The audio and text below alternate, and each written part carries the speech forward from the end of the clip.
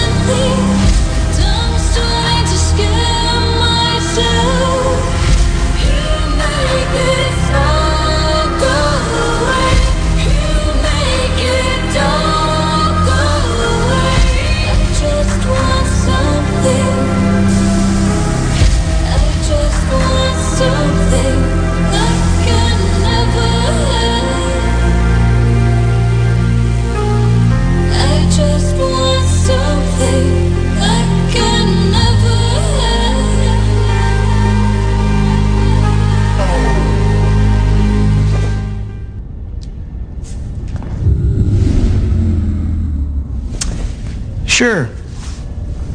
I'll talk it out. Yeah. Let's just have a conversation. Track 3.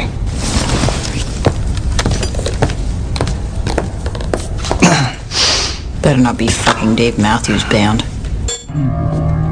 Okay. Those of you who don't want to be a part of this can leave now. Derek, please listen to me. But if you choose to stay, which it seems like you guys are choosing, Derek, please. You understand and agree to the following terms and conditions. Derek! 1. Derek, this is the virus. You hereby waive your right, Derek, please, to your own personal bodily integrity. This is not you. 2. Per the State versus Neville Reed, my colleague and I will not be held criminally liable for any felony or misdemeanor that you may be a victim of, including, but not limited to, aggravated assault, aggravated battery, disorderly conduct, destruction of property, mayhem, and first-degree murder. And 3. Terms and conditions may change or be updated whenever the fuck I want! Consider yourselves notified.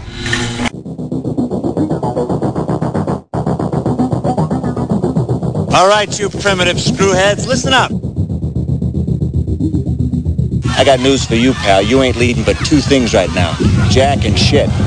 Jack left town.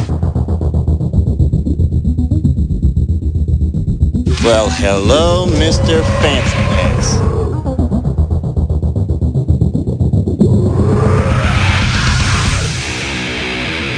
What was that ruckus? What ruckus? I was just in my office and I heard a ruckus. Describe the ruckus, sir. Does this mean we're not friends anymore?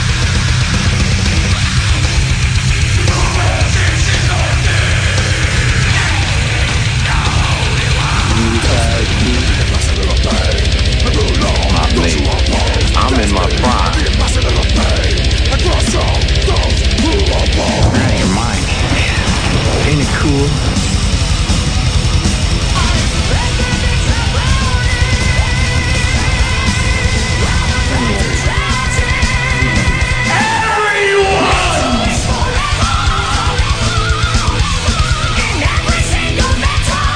First you want to kill me, now you want to kiss me. Blow.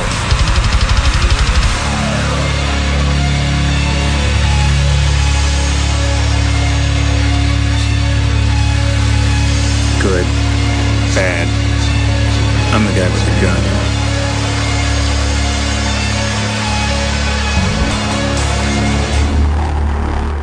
What up, everyone? DJ Anubis. And DJ Neko. With you on this lovely Friday afternoon. Oh, we had such a good Friday. Got up, went and played some racquetball. Went and got my beautiful ring back from the ring hospital.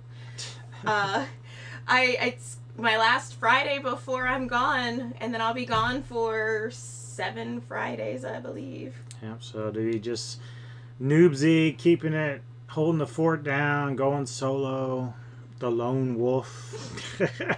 I'm just a lone wolf. Kicking off our music today was a woman named Miss Krystle. She's on YouTube. She put out a record last year. This cover of Nine Inch Nails didn't appear on that.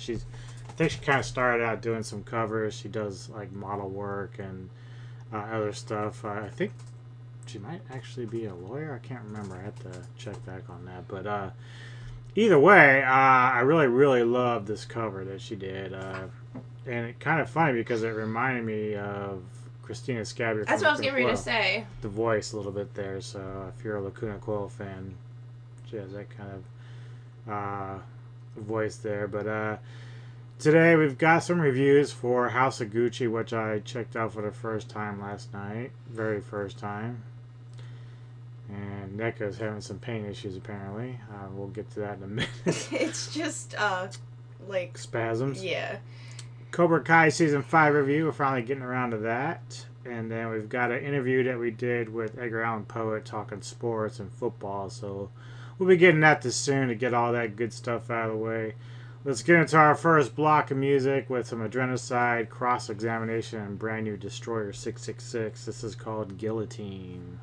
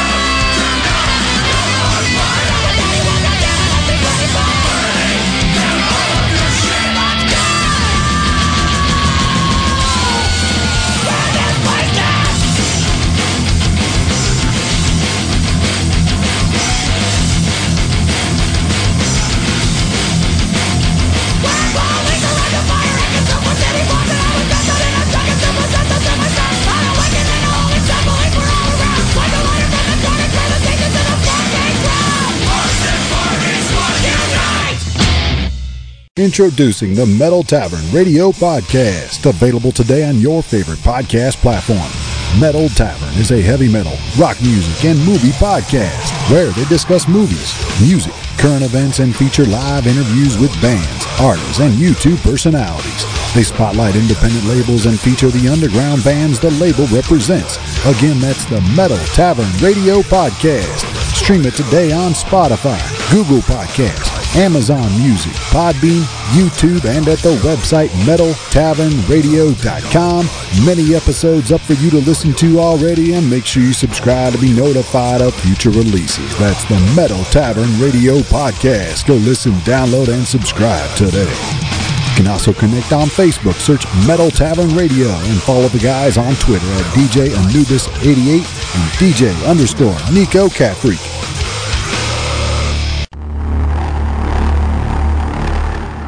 We're back. Yeah! Getting ready to jump into our interview with Edgar Allen Poet. Talked a lot of good football, a lot of great ideas going forward. We might actually end up doing a YouTube show. I mean, are we calling it shooting the shit or what? That was my idea. Well, I kind of like the hot takes. I just haven't really worked it out. Maybe he and I will figure out a plan what to call the show. We'll probably do it like maybe once a month, just get together. And even off when football's not on, we'll maybe talk some sort of like entertainment. We like, he's done like, movie stuff with us before, so it's not like we're just stuck on the sports stuff, but we do like to talk our football. So, and the thing is too, the two of them just really flow together. Like me, I don't really like talk all the time. But the two of them were just like shooting the shit. Like that's why I kind of was joking, saying the name of the show should be Shooting the Shit, because they were so natural together, and that's what we really want. Yep. So for the next hour or so, you guys will get to hear some of what we're talking about first 2 weeks of the NFL season. Obviously, if you're not into it, you can do as you wish at this point. But for those that are into sports like we are, we're going to talk a little bit about football, some of the interesting comebacks, as well as our thoughts on some of the injuries, as well as our favorite teams. In fact, last night when we did the interview, Poet's team, the Steelers, played the Browns. So if you followed that, you know exactly how that ended, and I'm sure Poet's not a happy man today. But, that's just how football is sometimes. But here we go, the interview with Edgar Allen Poet, and we'll be back. All right, I'm DJ Anubis. And this is DJ Neko. And we have our special guest, Edgar Allen Poet, joining us to do some sports talk. Real talk. Real talk. How you doing, Mr. Poet? Thank you for having me. I'm great. How's everyone doing? Good, man. So we're only a couple weeks in, but there's a lot to talk about, of course. We know your Squealers are going to be playing tonight against the Brownies, who just came off a very embarrassing loss to the Jets at home. But I'll get into that, too, because the first 2 weeks have been pretty wild. But I think before we get into tonight's game, first thing I want to get to about teams that look good so far in the first 2 weeks. And I only have 3 that kind of stand out. But I'm curious of where you're at and what your thoughts on are as far as who's impressed you thus far the first 2 weeks. Yeah, so the obvious answer is the Bills. They just look like they're like everyone is just at least a level beneath them. Josh Allen is playing out of his mind. Stephon Diggs is reminding people how good of a player he is. Imagine if Minnesota kept him and drafted Jefferson, but other teams, like I said, that was an easy one. A surprise team to me, and a team that I'm kind of pulling for, even though their owner is a jerk, is the Dolphins. I don't know how sustainable they are, but they've looked, really good as well. I would have to say, with the Dolphins especially, there's so much speed on offense that it's hard to count them out of any game. And I know much to your chagrin you won't like this answer, but the Chiefs look incredible as well. They always look incredible. What they did to Arizona week 1 was just crazy. Yeah, then what Arizona did to the Raiders was crazy. Well, so far I agree with you on the first two, Buffalo and Kansas City for sure. Dolphins I'd kind of forgotten about, even though I've been mentioning them with some other stuff I want to talk about. Yeah, they look really good. Tyreek isn't really missing a beat. Waddle's looking really good there. A couple of teams that I think will eventually drop off, but I'm kind of surprised at where they're at right now is the Eagles and Giants. I did not expect either one of those teams to be 2-0 going into the season. So, what are your thoughts on them? So the Eagles are. I'm glad that you brought them up because I really wanted to talk about A.J. Brown. And I wanted to talk about how stupid the Titans were for trading him. I had I actually made a very long list as to all the reasons why it was stupid. It over a page, but to limit it to the Eagles, they are a team that they have running backs, they have some nice tight end talent, they have a really good group of wide receivers. So they're a little top heavy. It's mostly their two guys, but their defense has been consistently good since the Super Bowl, and it's still really good defense. So their issue has always been quarterback, and I listen to Shannon Sharp, who is not I skip past Skip Bayless because it drives me insane. But I like Shannon Sharp is really insightful when he talks about NFL quarterbacks. He's horrible at predicting who will be good out the draft, but he definitely knows his stuff about the ones who are playing like once they get in the league. On a side note, do you ever watch the Peyton Manning Monday night stuff that he has with his brother? I watch the clips. I usually watch the normal telecast and turn off the announcers. Right. Well, it was funny because I didn't realize it because I'm like you. I watch the regular one. I want to rather just hear what's going on with the game. But apparently, Peyton and Eli on that Seattle game had Shannon with them on that final call. they were all like really hammering the hell out of Hackett for the calls, and I was like, "It's ruthless." So yeah, that was mean. It's so funny. Yeah, Shannon is. I could not imagine trying to talk trash to that guy on the football field. It would be infuriating. Yeah, but he was talking about with Jalen Hurts that he's very skeptical of Jalen, but he talked about how, and I thought this was an interesting observation. He is throwing the ball better mechanically, and his mechanics aren't beautiful. He's not a Dan Marino, but his release is better, his footwork is better, and he had a line about how like a lot of times when Hurts would miss a pass or throw a pick, the decision that he made wasn't bad. Like throwing the ball to that guy wasn't bad, but the throw itself was off. And so with Hurts, if he can pull a Josh Allen and become more mechanically stable, there might be something there. Now, I am rooting for Jalen Hurts. I always root for guys who bet on themselves, coming out of college. So I don't know if he can keep it up. But if he does, he's playing himself into a big contract. So you also mentioned the Giants. The Giants have a good defense, but I have never, nor will I ever believe in Daniel Jones. Right. So they might be 3-0 if they beat the Cowboys. I don't care. Daniel Jones is a bad quarterback. Teams with bad quarterbacks do not do well in the NFL. Maybe they could ride the wave and get the third wild card slot and then get slapped down by the second seed. But I am not a NYG believer. Yeah, I think the Eagles and Giants are what I would say was pretenders right now, because until I really see what they do beyond the first couple of games, it will be easy to tell where they are. Like a team that I know so well called the Broncos, we don't really know where we are quite yet either, but I'm not getting to that just yet.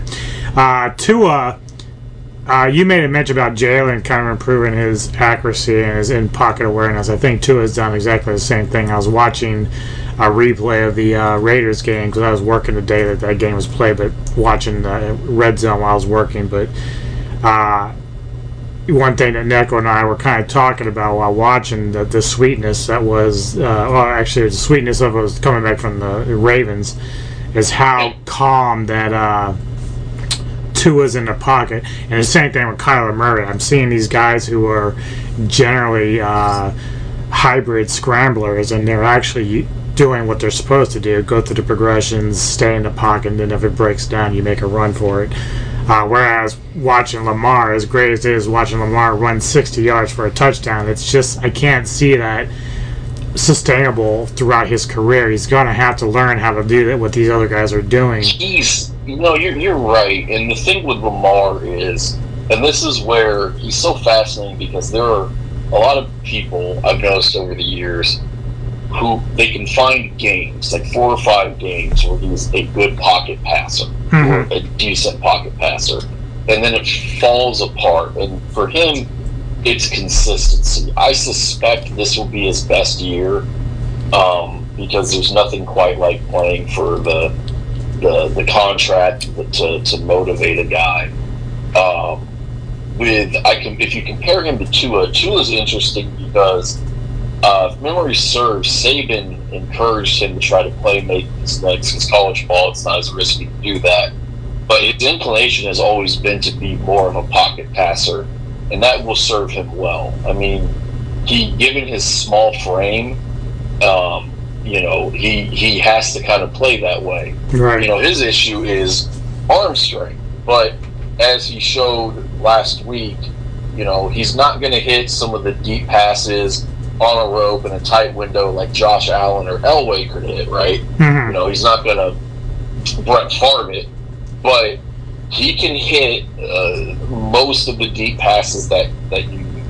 And so while his arm is pretty crappy, and I think that injuries have taken a toll on him, because I watched him in college, and I'm just going to bitches do. Yeah. All right, you were saying about Lamar? I would rather have Lamar over Kyler, just because I know Lamar is focused. If I could take Lamar's mentality and pair it with Murray, that would be one hell of a quarterback. Well, I think that with Murray, it's sort of the same thing in reverse than Lamar. Lamar usually does like all his theatrics and all his great runs early in a game, and whereas Murray, like against the Raiders, was forced to do it towards the end to make plays. And you have to just kind of wonder like where both those quarterbacks can kind of put it together for a full game, where they can be consistently good at passing, but then again, if you're going to use your legs at the end to try and make plays, that's great. But for whatever reason, Lamar, like towards the end of games, like that they need, whether it's in the playoffs or not, he doesn't seem to come through like he normally would. But like you said, that's a fair criticism of him. Yeah, that is he in the playoffs he's had some struggles. Some of that has been schematics, where the Ravens they're not a team that likes to spend a lot of money at wide receiver. And they've historically been only able to get good wide receivers. I was actually looking at this the other day. They traded for Derek Mason. They traded for Anquan Bolden. There was that week where Terrell Owens was a Raven before that got expunged by the league because Terrell Owens' agent forgot to file for free agency. Oh, whoops. God, I forgot about that. Yeah, that was bad. And they run the ball a lot. So Juju Smith-Schuster and Mike Hilton, or T.Y. Hilton last year, they didn't want to sign with the Ravens because they don't throw the ball enough. And historically, they don't. Yeah. But the thing with Lamar is, and this is a fair criticism as well, if I'm on a one-year prove-it deal, and, we can talk about scheme and throwing the ball enough. Like, you can be on a team that doesn't throw the ball a ton, and if you're the first option, you're still going to get your touches, right? Target is a better way to put it. With Lamar, I don't know if I'm trying to go there, if I'm trying to bag a big contract. Because he's inconsistent. If I'm a tight end, absolutely. You know, Lamar and Mark Andrews is horrifying. They have great chemistry. I wonder, do you think that's a reason why Hollywood left? Like, I know it was the Ravens' decision to trade him, but, like, a part of me wonders if Hollywood wanted out for similar reasons why Schuster and Hilton didn't want to go there. And then on the other side of that is, did you think that Lamar declining the contract that they offered him was because he might want to move on to another team? I think Hollywood Brown wanted the contract that he has never lived up to. Like, Hollywood Brown is a solid number 2 and a weak number 1. Right. Ideally, he would be a number 3. Like, I'll just be honest, I've never thought he was any good. Well, I didn't either. That's why I thought it was kind of strange that, you know, he got shipped off to Arizona. They already have Hopkins as well as A.J. Green, even though he's declining in age and everything. But yeah, you already got a couple of big names there. He's still a number 2. Yeah. No, that's right. And for Lamar, I don't think he wants to leave. I think he would like to stay in Baltimore. Lamar is a smart guy. And Baltimore is the best team for him to go to for so many reasons. But he wants that money. And so if the Texans decided that they were going to give him the $250 million guaranteed, the Deshaun Watson contract, the Browns screw up that they screwed up the quarterback market. Yeah, they did. Big time. Yeah, the owners are like, if I was an owner, if I was a GM, I'd be calling Cleveland every day, just leaving a nasty voicemail. Just because it's like, you fucked this up. What the fuck were you thinking, you dickwads? Yeah, it's insane. It's crazy. Like I remember when Patrick Mahomes got his deal, they said that he could have leveraged out another $100 million on it. Mm-hmm. But he didn't, because he wants to win, and that extra $5 to $8 million a year would really hurt the team, right? Right. And again, I'm not crying for Mahomes' contract or trying to lionize it, but there is a part of me, and Lamar's smart. He knows the way that he plays could lead to injury, and he wants that guaranteed money. And the NFL is a business, so sit down and negotiate for it. But I mean, unless you are a perennial MVP candidate, which Lamar Jackson has not been, it is hard to argue for a fully guaranteed contract. Like Kirk Cousins did that, but he also, he did the thing where 1 year his cap hit is massive and the next year it's not. The way that you can play with the cap and stuff like that. Mm-hmm. So that's not what Lamar is looking for. And so I don't know what team, a desperate team might do it, and if he wants to go there and make his money, I won't begrudge him that. But what I will say is the Ravens need Lamar, and Lamar needs the Ravens, but I think Lamar might need the Ravens more. And I say that as a guy who likes Lamar. Right. No, and I don't have a problem with, like, Mahomes or even Josh Allen, because, even Allen hasn't got to Super Bowl yet. I still think he is done enough to show that he is a franchise quarterback. The problem with Lamar or Deshaun is that they all have potential, but like they have only taken their team so far in the postseason, and I think you've kind of nailed it with the whole Browns really fucking everybody, because you just threw a bunch of money at a guy who not only has off the field issues currently, but he was up 24-0 on the Chiefs on one playoff game and then lost that game because he couldn't do anything else with it. I know it's not just his fault the Texans blew that game, but the quarterback has to be a stopper. Like at some point, you got to stop the bleeding. That guy, you can't hold Mahomes down forever. So it's like at some point you got to give me at least 2 more touchdowns to win this game, and he couldn't do it. The quarterback is the pulse of the entire fucking team. Yeah. So if you're going out there and you're not able to cage the chaos or lead the team anywhere, and it just looks like nonsense and insanity up and down the field, then you're really not a great leader. Yeah. That's true. Yeah, and that's what Stafford did against the Bucks. Like, if you remember, they had a huge lead, and then you had the fumbles, and then there might have been a pick that a wideout ran around wrong route or something, and then a blown coverage by Ramsey. And, Stafford's like, I've touched the ball 6 times, and everyone around me has fucked up. No more. I'm not doing this. There is me. There is my left tackle who will keep me clean. There is Cooper Kupp, and that is all we need.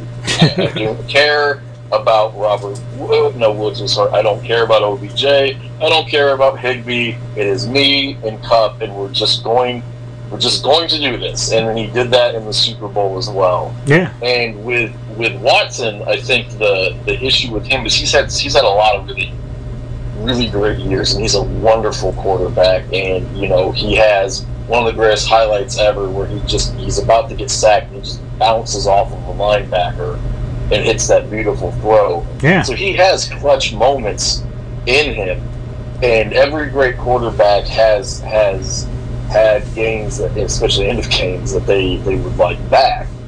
But it's not so much that we don't think that he couldn't do that. I'm rooting for him actively to everything. Right. Fuck him. He's a bad human being, and he plays for the Browns, which makes him an even worse human being. But at the end of the day, he still hasn't done it yet. Right. That's the thing. And that's why the money's so important, because you're like, man, I just paid you money for a guy that's never seen a Super Bowl. I don't think he's even seen an AFC Championship game, so it's kind of scary that they're going to throw that kind of money out there. All right, well, I want to get into the first 2 weeks here, especially the comebacks. And I don't know how you feel about it, but it seems like in these first 2 weeks there's been a lot of teams that have crashed and burned late to allow teams either to win or get out just barely. So week 1, the Saints and Falcons. I remember the Saints were up on the Falcons pretty easily early. Falcons get back into it, but then they end up losing by like a point, I think, to the Saints anyway. Steelers were up big on Cincinnati, and then the Bengals came back, but the Steelers did manage to pull that game out. And, of course, the Jaguars were beating Washington pretty handily until the Commanders came back and beat them. Yeah, that was insane. Week 2, obviously, we talked a little bit about the Dolphins and Ravens. That was probably one of the greatest games I've seen. I love watching the Ravens lose, so it made me doubly happy that day. Yes. The Jets and Browns, I can't believe Flacco found it in him to actually beat the Browns, but that was kind of funny. And then, of course, the Cardinals and Raiders, that was, again, a much joyous occasion for me to watch the Raiders go down, watch their fans cry and mope on the stand. So, and then punch, and then try to take a swing or hit Kyler Murray in the face with their children. Yeah. So what is your feeling about it? I was like, for some reason for me, obviously comebacks aren't unusual in the NFL, but to this degree, I mean, that's like 6 games in the first 2 weeks. I think that teams are pretty much going to win easily, and it just ends up being a dogfight at the end. Yes. So,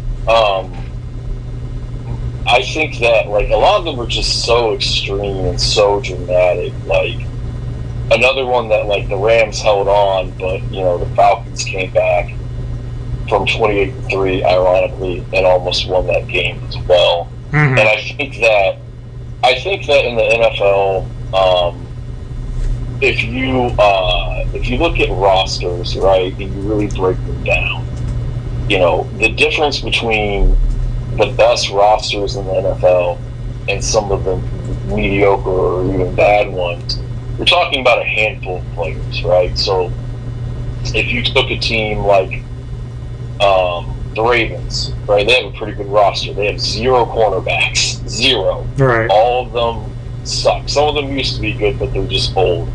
Imagine if you took J.C. Jackson or Darius Slay and you threw that down in the secondary, just how warping that would be. Well, it's that same thought experiment. Like, the Lions don't have a great roster. I'm trying to think of some of the 0-2 teams. The Jets don't have a great roster. The Titans don't have a great roster. The Colts don't have a great roster, etc., etc.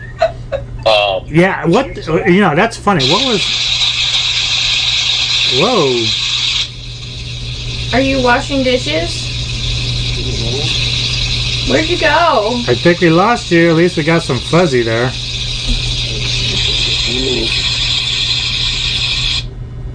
Did his mic go out? Oh, he's back. Can you hear me? I can hear you now, yeah. Are you washing dishes or something? Sorry, I don't know what happened with my AirPods. They started making fuzzy sounds, so I just switched over to speakerphone. Oh, yeah. We can still hear you pretty good. Yeah, you sound crystal clear. And I understand what you're saying, like, about the pods, because, like, I use my AirPods a lot while I'm working out in the yard, so I don't have to keep my phone, like, on me while I'm listening to stuff. And my pods will start beeping at me if I'm going a little too far away from my phone. It'll go, like it's telling me, hey, you're out of range, or you're losing Bluetooth or something, and it'll do the same thing. It'll start like getting all staticky. It must be a day for technical difficulties. Mercury is in retrograde. We don't want to talk about that. We don't. Sorry about that, folks. That's okay. But you know, it's just like if you took 2 or 3 good players on each side of the ball and you put them on a bad roster, you would see a lot of difference on teams. And so basically, it's a long-winded way to say that unless you're like bottom of the barrel, like 0-16, just trash Ola, you're not that far off from a really good team. Maybe they have better coaches or front office, assistant coaches and all that, but the players themselves, there's not that much of a difference in talent. And so comebacks are always possible. You know, sometimes you get up big and you take your foot off the gas pedal. It reminds me, well, one of the reasons why I always liked Mike Shanahan as a head coach is, you know, the Broncos would get up 10 points, 13 points, you know, something like that, and they'd be like, all right, now let's just get up 21 points and kill them and break their spirit. And I think that, yeah, you know, those late 90s teams with the Elway and them, that was the one thing I could always count on, is they're averaging like 35 points a game, and it's like, even if a team scores, it's maybe like, 10 to 17 points, they're not even going to get close to us. And I'm like, that's the way you do it. You just break every bone and spirit in their body to the point that they just don't want to come back. They just know, they know that you're better. They know that they can't beat you. They're only going to win if you beat yourself. You know, Bill Belichick did that. You know, Peyton Manning was infamous for doing that to teams on Monday Night Football. You know, that's the mark. McVay tries to do that. Shanahan Jr. tries to do that. Gee, I wonder where he got that Baby from. Yeah. Shanny.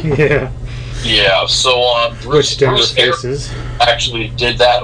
If you go back to when he had Carson Palmer in Arizona and they made some deep playoff runs, I remember there was a Sunday Night Football game. He was actually up 21 points. And he's just like, fucking play action, go deep. And they asked him about that after the game, like, was he running up the score? And he goes, well, if I'm up 24 or 28 points, it's harder for them to come back and win. So that's why we did it. Yeah. It's like, I think you saw lapses in teams. I think at the beginning of the season, it's easy to relax. I think you also saw some teams who, simply put, they might not be as good as they thought that they were, and hopefully, they got a reminder. And plus, like, when you do like the division games are weird. Anything can happen in the NFL, but especially in those games. But it makes for great television. I was watching Red Zone, just sitting on the edge of my seat, Yeah. Well, speaking of teams that may not be as good as they are advertised, there's a couple teams in particular. One, they kind of did this shit last year. The other one didn't. But the first one of my two teams that I think that are iffy right now are the Packers, who lost to the Vikings in their opener. But that's not really too strange because Rodgers tends to do that sometimes. Yeah. The other team, of course, is my Broncos, who we really don't know where we are yet. On paper, we look pretty good, but so far in the games that we played against Houston and Seattle, we're kind of looking a bit like a rookie team that doesn't belong. So how do you feel about those teams, and where do you think they're going to finish ultimately at the end of the season? Well, Aaron Rodgers demanded the trade and said that the Packers weren't doing enough to help him win. And surprise, a guy who's been known to lie was lying, and he just wanted the contract. And he doesn't have any great talent, developed talent on offense because they can't afford to put it there. Mm-hmm. The controversy about Devontae Adams and why he left, and Rodgers said he didn't know he was going to go, and then a report said otherwise. And at the end of the day, the Packers have a really good defense, and Aaron Rodgers is a great quarterback, but he has no one to throw to, and he has no one to throw to in the age of offense and the age of the wide receiver. So I think the Packers are probably, if they could win that division, maybe I would probably guess on them to do it. And I think they're a wild card team at worst, but they're not a Super Bowl contender, and I don't think that they're great. And Aaron Rodgers opted for money, and I don't begrudge anyone that. But the days of them being a truly elite team are dead. Mm-hmm. In regards to the Broncos, I don't understand why Hackett does some of the things that he does. You and me both. I don't know why Javonte isn't getting the ball more. Yeah. I don't know why. I don't know why some of the play calling is what it is. Like, if you go back to week 1, which I know you don't want to, and I'm not trying to troll you or be mean, those 2 red zone appearances. Yeah. To fumbles.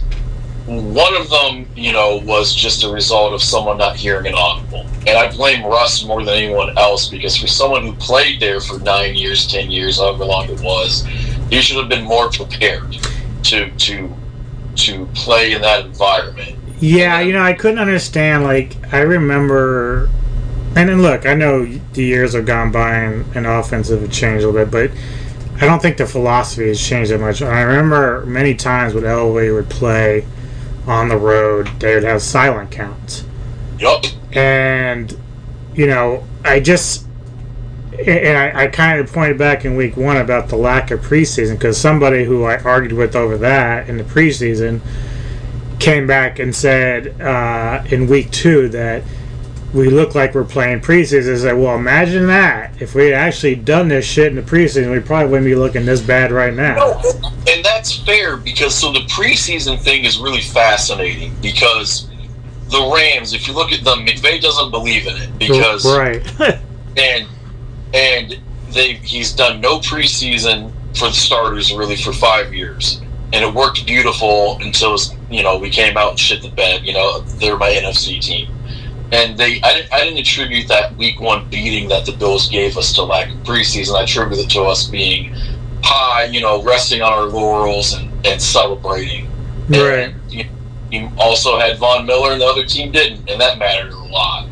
But there are some teams who have a lot of continuity who don't need it. And so I think my stance on the preseason is you can argue it both ways. There's data that supports it both ways.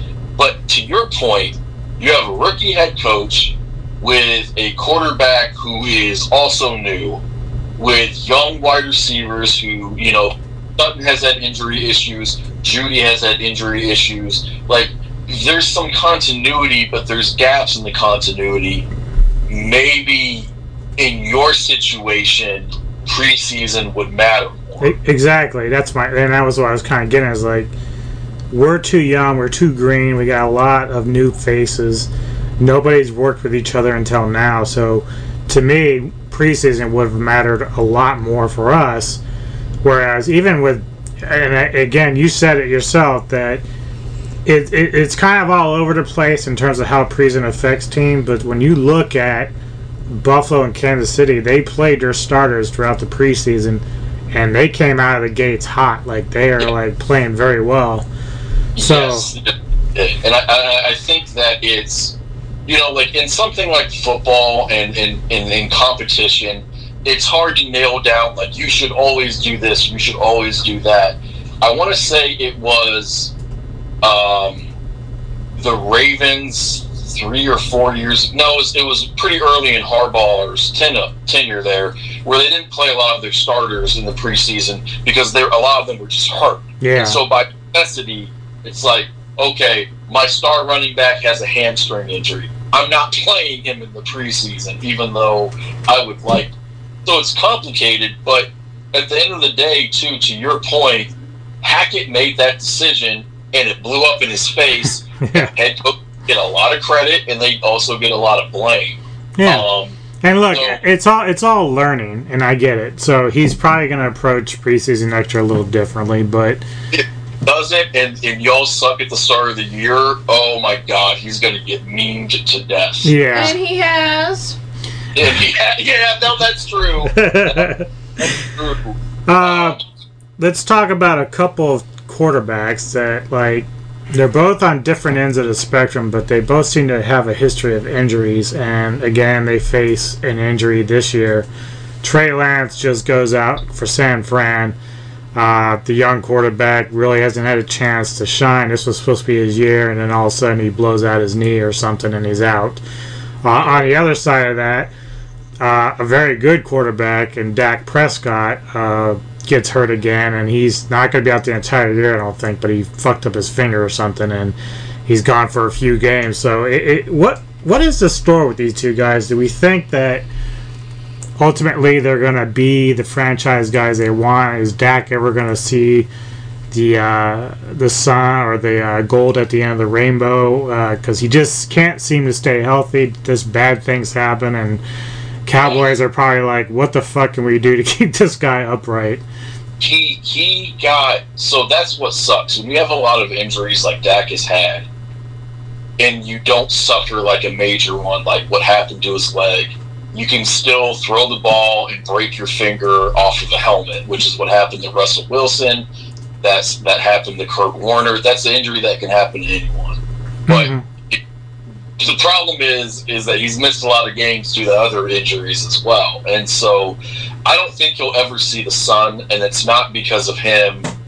I think it's because, like, the Cowboys are good at drafting, but they are too scared to dip into free agency, and they overpay their offensive line, and that was always a limit on them, even with Zeke, because they had so much money tied up in them. And if you look at the past Super Bowl winners, sans the Bucks, none of them have had dominant offensive lines. They've had good lines, and there's right. But you know, to be fair to that, they still couldn't keep fucking Dak healthy. So I don't know. Maybe I'm arguing against myself here. I think that the way that Jerry Jones runs that team is he's scared to take risks in free agency, and we've seen it pay off. Like, the biggest, payoff to me, Darrelle Revis in 2014 for the Patriots was what that team needed exactly. The Eagles, when they got Alshon Jeffrey in free agency, like, that stuff matters. So I don't put that on Dak's feet. But he has injury issues, and some of it's bad luck, and some of it might be the way that he plays. In regards to Trey Lance, it was awful because he broke his ankle in 2 different places, and it sucks for him because he's a raw quarterback who, coming out of college, he's a physical, just absolute specimen. But Shanahan reportedly fell in love with him as a prospect because he's apparently super bright and loves film study, and he treats the game like academics, and he's a really hard worker. So he's like the anti-Paxton Lynch, right? And he couldn't beat out Garoppolo last year, and the Niners didn't really want to get rid of Garoppolo, and that's why they stalled on trading him even after the shoulder surgery and all that stuff. And I don't know what's going to happen with Trey Lance because he's running out of time. Yeah. And it feels more urgent for him than it does with Dak. Yeah, I agree. Because, for a young quarterback, this is the same problem I think that Zach Wilson faces, because I think Wilson has a lot of talent, but he can't fucking stay on the goddamn field. He can't. And quarterback. That's why Flacco was playing. Yep. Yeah, I like the way that he plays, but when I saw him take off in the preseason, I was like, why? Did that remind you a bit of Carson Wentz there? Like the bad decision making about running? it did, but the difference is that Wentz is built like Roethlisberger, and he can take it. Right. And Wilson he's an aggressive guy. He plays the win, and he reminds me a lot of Brett Favre in the way that he plays, in good ways. Mm-hmm. So I get it.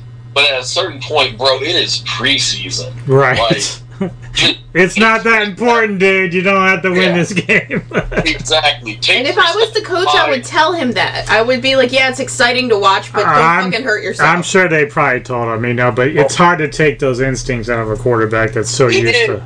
It is, and it's just like, take 3 steps, slide, show the coaches that you knew that running was a if that happened in a regular season game or a playoff game, that's just football, and that sucks. Right. But in the preseason, you're just screaming, no! I just think on those guys, like, because, we've seen a lot of new young quarterbacks come out in the last couple of years, and a lot of them are exciting. Burrow, Mahomes, of course. So it'd be nice to see some of these other guys, live up to their draft and be the new face of the future. But for like Zach and Trey, they've been hurt so often early that you're just kind of like, oh no, these guys will never have a career because they just can't stay on the field. Yeah, exactly. And it's weird because Trey is struggling with that on a really good organization with a really good coach and great talent around him and a great front office. And Zach Wilson, I feel like, has it harder because the Jets are just bad. And I know they have new front office people, and I get that, and you can be optimistic. The problem is that they don't have a single good wide receiver, and they don't have anything special like on the offensive line. They drafted that guy 2 years ago that I fought with Jada about, Mekhi Becton. Yeah. Well, he likes to be overweight and gets hurt a lot, and he's already out for the year. So, he was going to be their left tackle, and he stunk it up, and they moved him to right tackle, and he was losing that job in camp, and then he got hurt. So there's just not a lot around. There's no infrastructure around Zach Wilson. Because at least with Lance, he can say, I got Debo, I got Kittle, theoretically, if he's ever on. Talk about someone who's injury prone. Yeah, and he's got like a better coach and everything else and defense. Yeah. So that he does have something waiting for him as long as he get healthy and stay healthy. But Zach in New York, there are some problems because they've got always a lot of chaos going on there, and that's like a much more spotlighted place. So the pressure to be the guy is a lot more than it would be in San Fran. Yeah, and I don't like his antics, like the stuff with his mom and his mom's best friend. It's funny. I don't know if you heard about that. It's funny, and alluding to it on Twitter is funny, but it's not what you want to see out of your young quarterback. Right.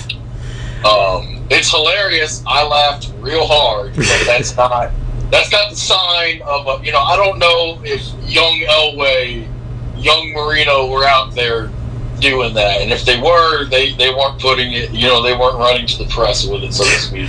Yeah, it's hard to say with the way technology is now and internet how it would be back then, but yeah, to be fair, Joe Namath was.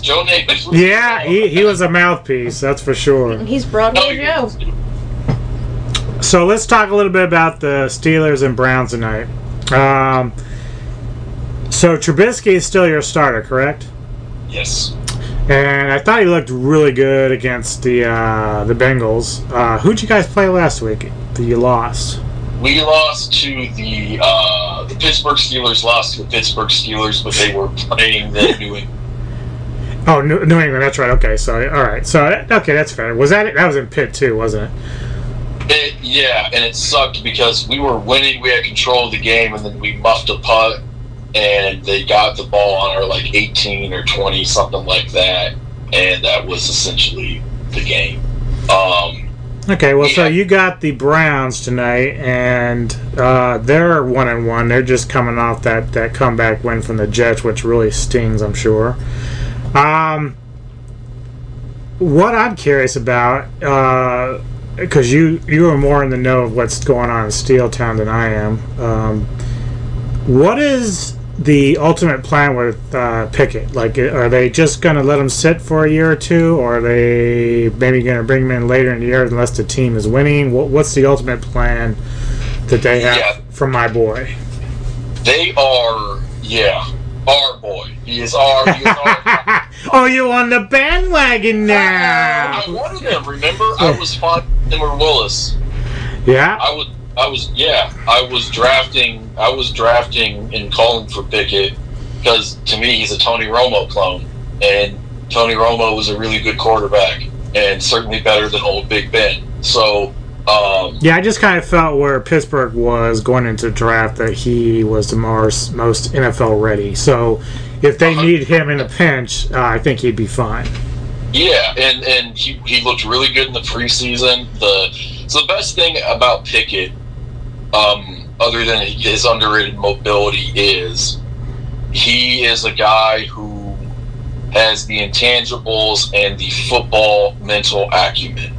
And the Steelers feel that they are a playoff caliber team, and they could argue that point because we made the postseason last year, and the defense is really good, especially when TJ Watt comes back. Please come back, my savior. Please come back. So unless Pickett was just God tier in the preseason, it was always going to be Trubisky's job. Yeah, and I think that's smart because watching Trubisky last year as a backup to Josh Allen in Buffalo, I thought he did a really good job in preseason then too. So I was really impressed with Mitch and how he handled, because like in Chicago he was like up and down, but I think getting the change of scenery helped him out a lot. Yeah, and Nagy, the league thought he was an offensive genius, and then no, he's actually just a bad coach, and that's why I felt bad for Justin Fields being saddled with him as a rookie in Nagy's, and Fields is probably ruined at this point, but that's a different conversation. Pickett will get the job when either two things happens, either aside from injury, because obviously that's just how football goes. Either Trubisky just starts playing poorly and he's in a rut and it's just not working out, or the Steelers are eliminated. Maybe if we're up big or down big in the fourth quarter, he might get some snaps that way as well. I wanted Pickett to start because when I watched him play in the preseason, Trubisky was better and he was more cognizant. Of course he was, right? He's a better quarterback. Pickett was pretty close. And Pickett had a lot of chemistry with George Pickens. He was a tremendous talent at wide receiver. Has just a quick question, because I've been watching fantasy numbers and whatnot. Has Pickens even been really involved? Because I don't hear his name coming up in fantasy at all. No, Pickett hasn't thrown. Are you talking about Pickett or Pickens? Sorry. Well, Pickens, and with Trubisky, like, I know you guys got a lot of nice receivers, but I would figure Pickens would have been kind of a bigger factor for Trubisky. I haven't seen him at all. Your presumption is correct, except for the fact that would require our beloved offensive coordinator to call a passing play that goes more than 15 yards, or a running play that's not a jet. Oh, you're playing 2021 Denver Bronco football. Yes, sir. But here's the difference. Pat Shurmur could say, but I had three really good offenses once upon a time. And Matt Canada could say, well, I was a really average coordinator in college. Like, that's different. So, can I read you some quotes from players on the Steelers about the coordinator and the game plan? Mm-hmm. Yeah, go ahead. We're going to start with Mitch Trubisky, who's a classy guy who never throws anyone under the bus.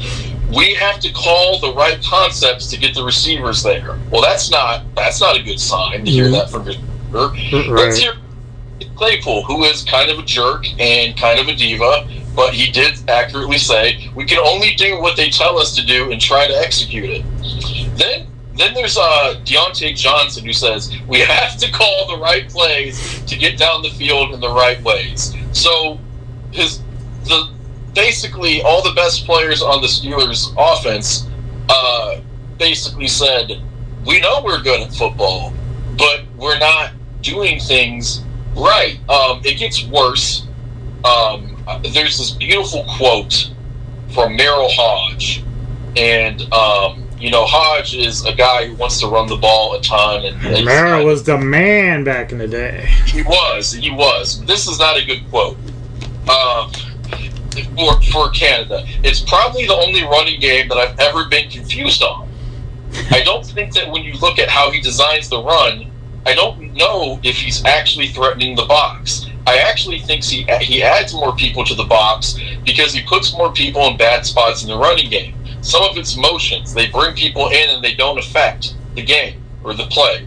The jet stuff isn't affecting anybody. So now you have more people in there than you even wanted. Schematically, there's some stuff that doesn't make any sense. Yeah, and okay, so two questions. One, is the OC just doesn't have faith in Trubisky? Because Trubisky can throw the ball. I know this. And I think he actually did make some longer plays in preseason, did they not? He did, and he hit a couple big ones week 1 because we were down. He hit that, it's one of the best catches I've ever seen, and no one's talking about it because it was so crazy. But if you Google Deontay Johnson week 1, that was a throw and a crazy catch. Canada is, I'm trying to be fair, and it's hard for me because I really dislike him. I hated him last season, and I wanted to give him a chance this season. But yeah, he's just trash. He's trash. He's Matt Canada, and he needs to be Matt America and throw the goddamn ball. That's a great tagline. Need to make a shirt, dude. You gotta get that made up and take it to a big game. Eye protection and sell that. Fuck shit. Canada. Need more America. America. Yeah. But what he believes in is you run the ball predominantly with the jet sweep. I don't know why, but that's his shit. And you play the intermediate passing game. Now, to be fair, our offensive line is not very good.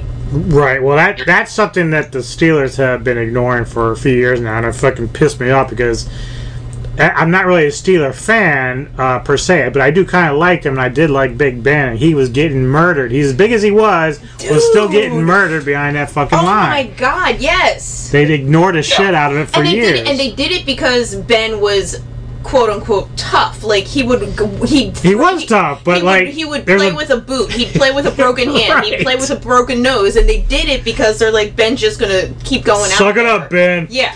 Just rub some dirt on that shit. But even back then, they at least had the decency to get offensive linemen who were good at run blocking. Right. And Pouncey and Villanova and some other guys, the offensive line was actually good. They were old, but they could pass block, and then some of that was Ben's play style. But that was 6-7 years ago. Right. The past years, the line has not been great. But Canada does everything. Like, if you were to sit down and look at all the things an offensive coordinator can do to help out his offensive line, Matt Canada does none of that. None. Absolutely none. So we need some America. So when you watch them play, and you're like, oh, that's a 3-step drop back. Cool, great. Like, that will protect the quarterback. You can get the ball out. We have speed, elite speed and size at wide receiver, so maybe we can make a play. But when it's the same fucking play 3 times in a row, it's it doesn't matter.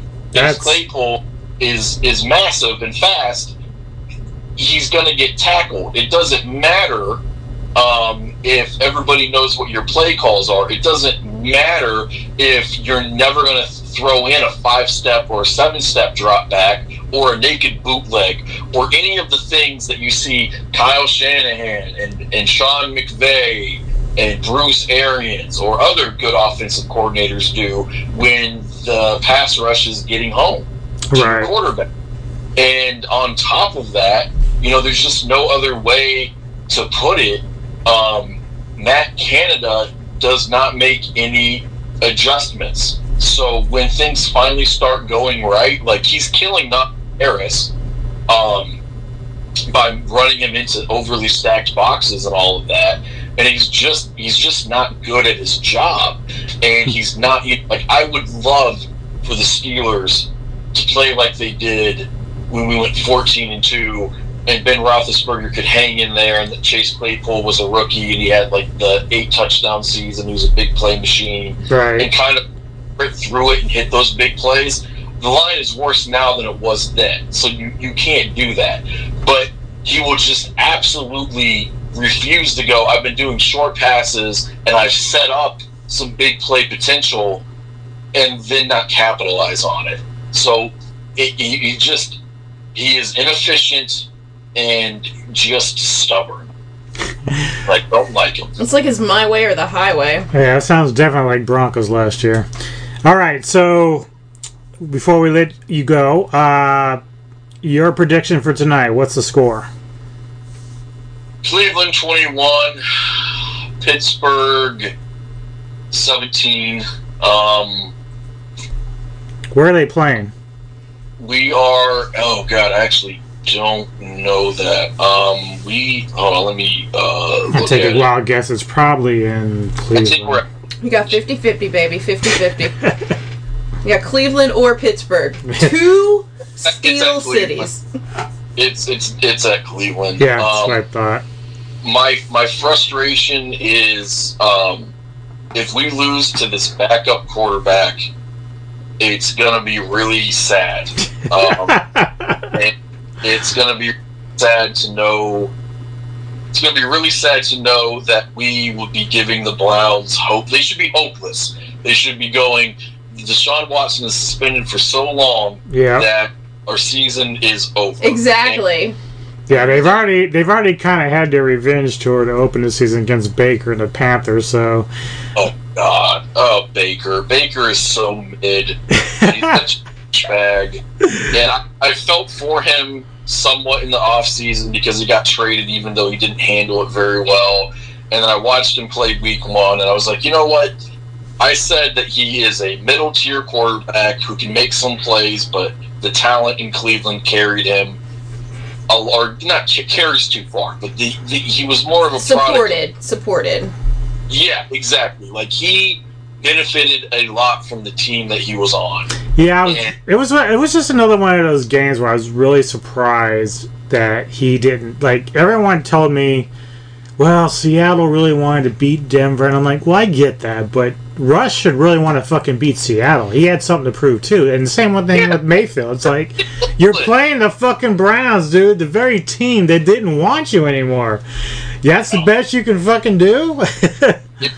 Yeah, like, you're supposed to go out there. Like, the big argument for Baker is that he's tough and competitive. And that's the best. That he has Robbie Anderson and DJ. So it's not like he doesn't have anyone to throw to in McCaffrey when he's healthy. Exactly. It wasn't like he didn't have any. Now, that defense is not very good. But, you know, on offense, he's not thankless. And with to your point about Russ in Seattle, like, you know, Pete Carroll has taken a lot of passive-aggressive shots at Russ over the years. Mm-hmm. And then they tried to trade him to Cleveland.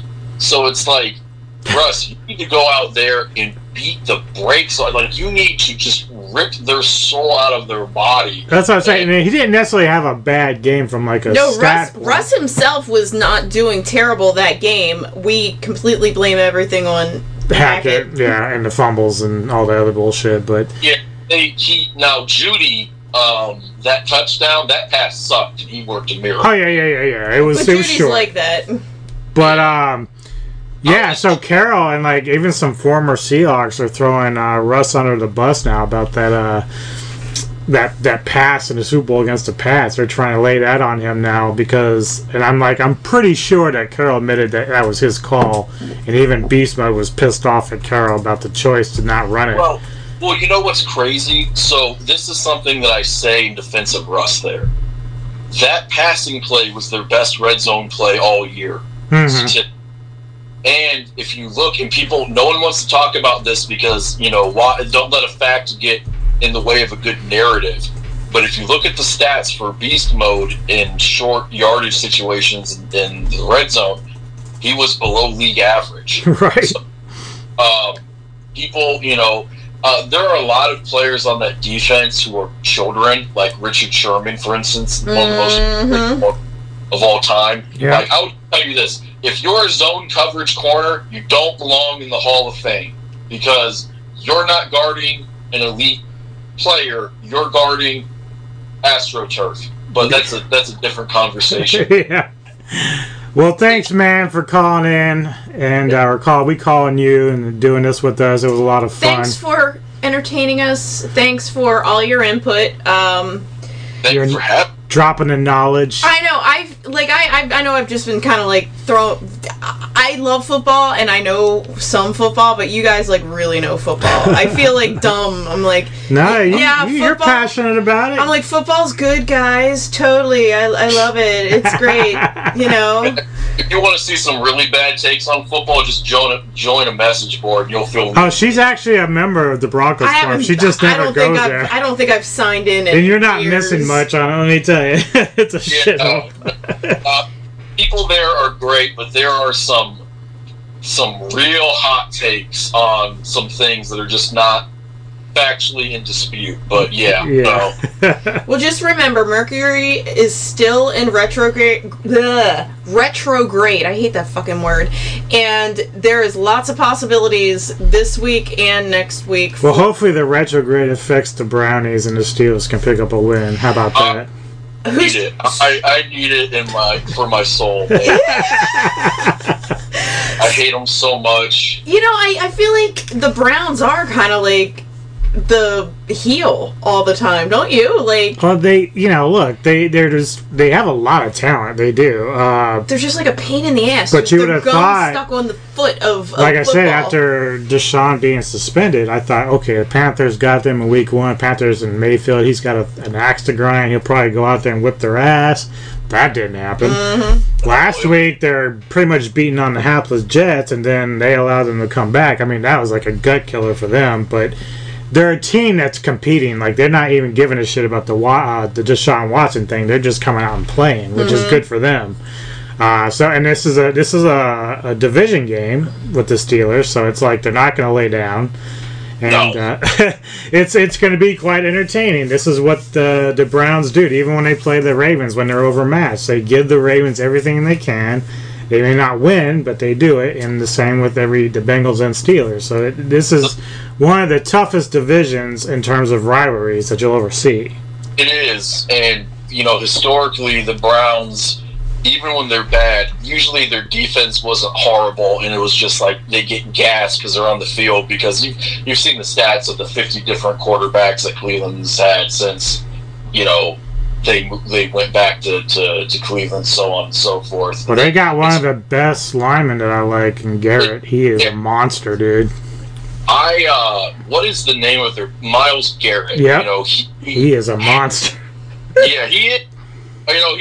He's no TJ Watt. He's not nearly the pass rusher that TJ Watt is. Well, see, if I could take some players right now, it'd be Garrett, Watt, Micah Parsons. I can go all over the league and find some players I really want. There's freaks. Micah Parsons is, people forget because he's such a ferocious pass rusher, but he can cover. Yep. Same with Devin White. Yeah, and if they had inside linebackers, like, he wouldn't have. And it's not like he covered a lot, but like he's a freak. I thought he was the best player in that draft class, and he's nuts. But he's a lot. I don't want to compare him to Lawrence Taylor because there's some really bad things that go along with that comparison. Right. On the field, he reminds me of Lawrence Taylor and Derek Thomas, or as a pass rusher is who he reminds me of. Right. So are you? Sorry, keep going. Sorry. No, you're okay. I was just gonna say, but you have one of those freaks on your team, in Surtain. So, when he gets going, and Chubb, Chubb is a monster. It's just health with him. If Chubb needs to kind of step up. I do like him. He needs to really kind of come into his own. Surtain, I have no worries about. He's legacy, which is surprising sometimes because we see a lot of younger players who have legacies come in and they don't do much, but he seems to be the real deal. he is his father. He's just a more talented version of his dad, and his dad was a good corner. Yeah. So, no.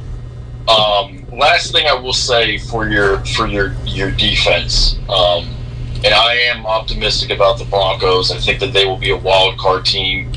I have you guys at about 10 or 11 wins. Mm-hmm.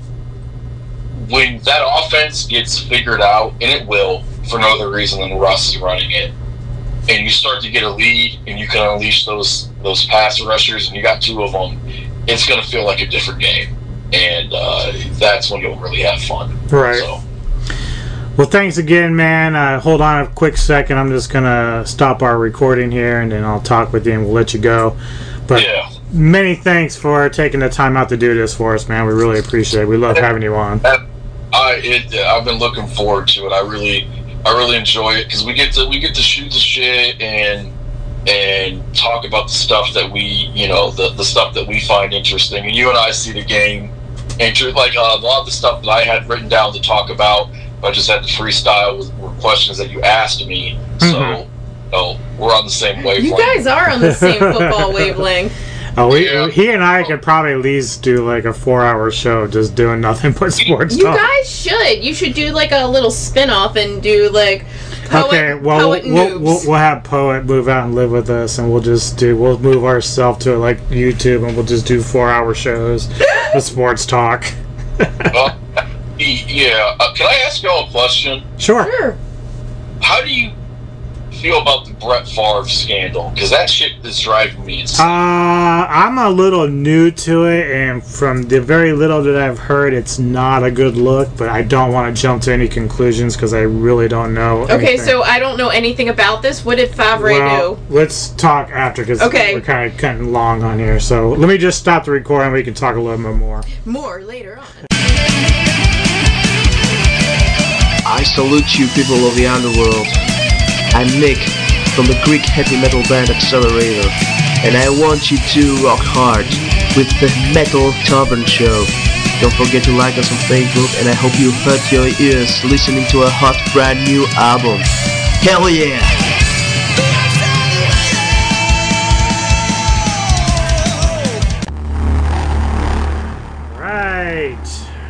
Chat with Edgar Allen Poet, some sports talk. He's one of our favorite people, and clearly you guys have been friends for a long time. I was saying in the interview, I love football, but you guys are so up to date on everything and all the stats that I was just kind of letting you two run the show. Yeah, do it together. So yeah, it's not fun. Do it together, but not do it. Not do it.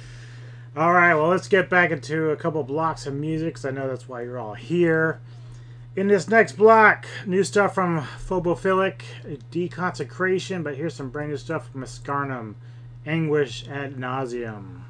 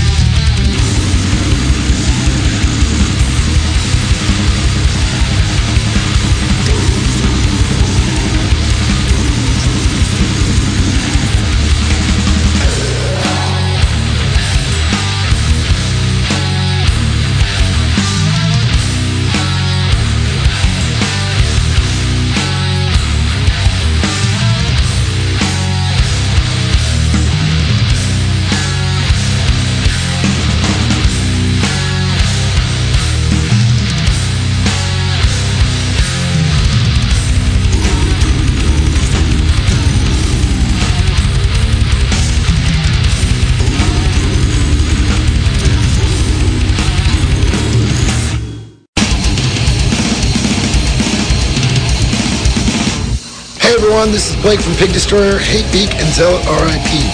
And you are listening to DJ Anubis and DJ Neko at Metal Tavern Radio. Get into it now.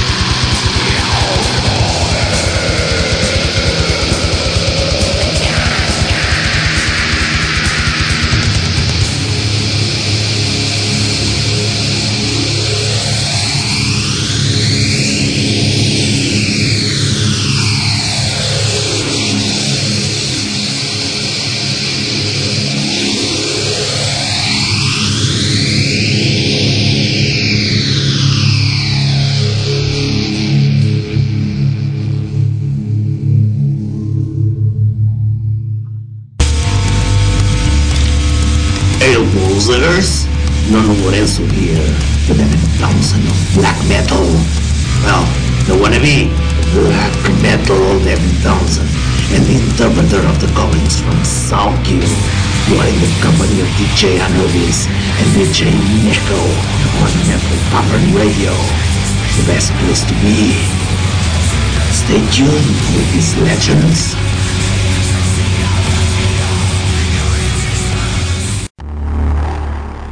Legends. Legends. I actually love that new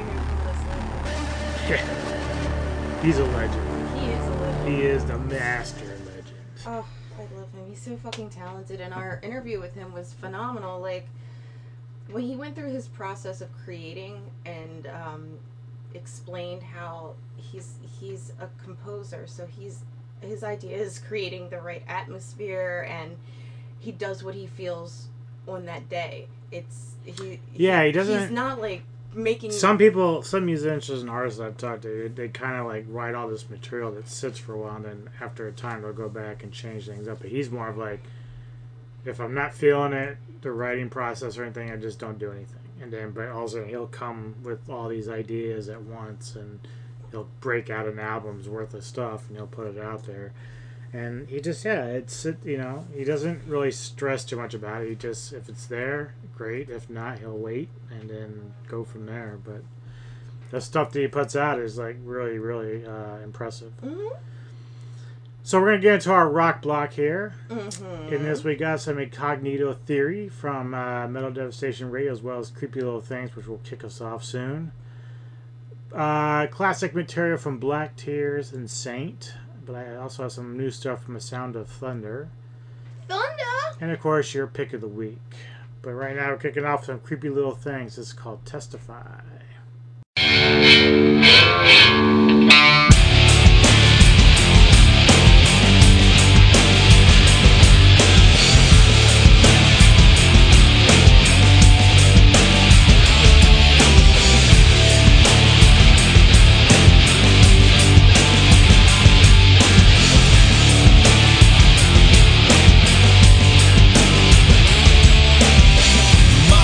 Surviving from a rough life, my mind at peace cuts like a knife.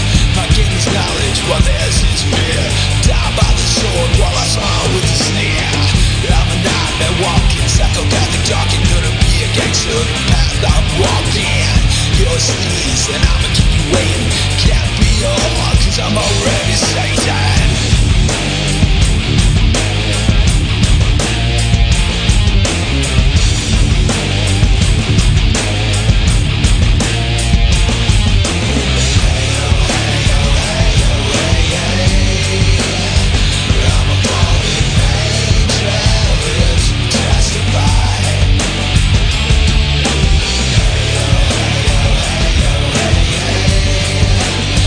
I'm a fallen angel.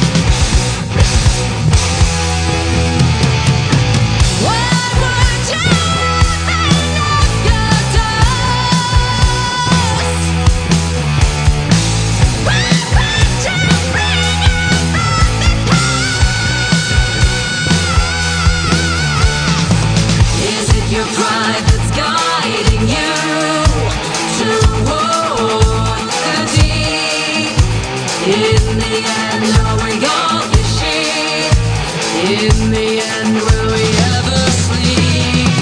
Or will this ever end or fade? Is anybody getting paid?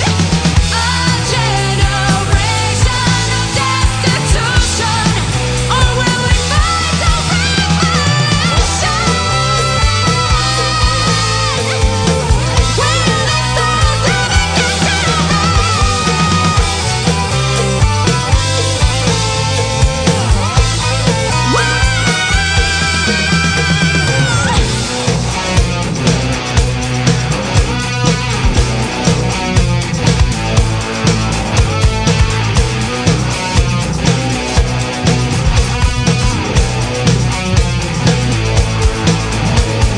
open your hearts to me. Open your eyes and see. Open your mouth and feed. Open your life and breathe. Red alert! Starcraft approaching. Everybody put on your gear. Fire command. Engines on standby. We are the ones that they fear. Permission granted. Launching pad is clear.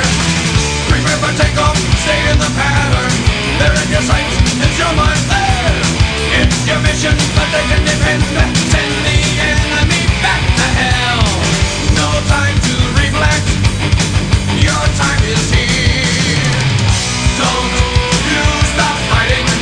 Honor up, star pilot. Don't you turn your back on me. Calling battle stations. Look out for infiltration. We will have this victory. Picking up enemy fighters, closing in for the kill. I'm losing communication. Navigation, is this your will? My faith is weak when the pressure's turned on. What a course into battle. Ignition thrusters, igniting guns. Blasting with proton power. It seems we've won, but they're not gone. Why am I fighting a battle that's been won? Don't you stop fighting. Honor up, star pilot. Don't you turn your back on me. Calling battle stations. Look out for infiltration. We will have this victory.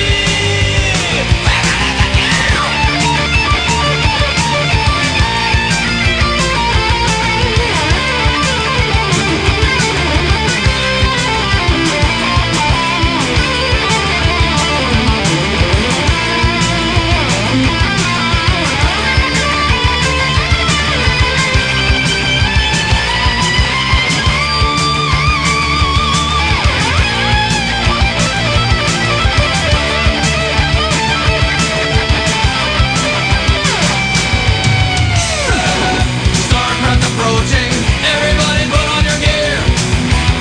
Once again into battle. Out to space, no reason to fear. Our Lord protects us. We know that He is here. Don't you stop fighting. Honor up, star pilot. Don't you turn your back on me. Calling battle stations. Look out for infiltration. We will have this victory. Don't you stop fighting. Honor up, star pilot.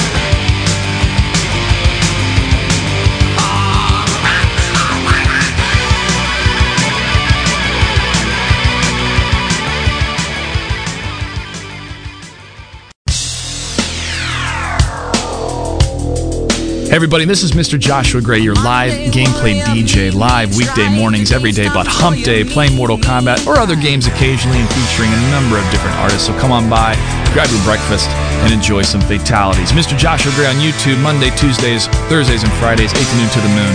And you're listening to DJ Anubis and DJ Neko on Metal Tavern Radio. Don't put him down this arrogant. His reserve of quiet defense.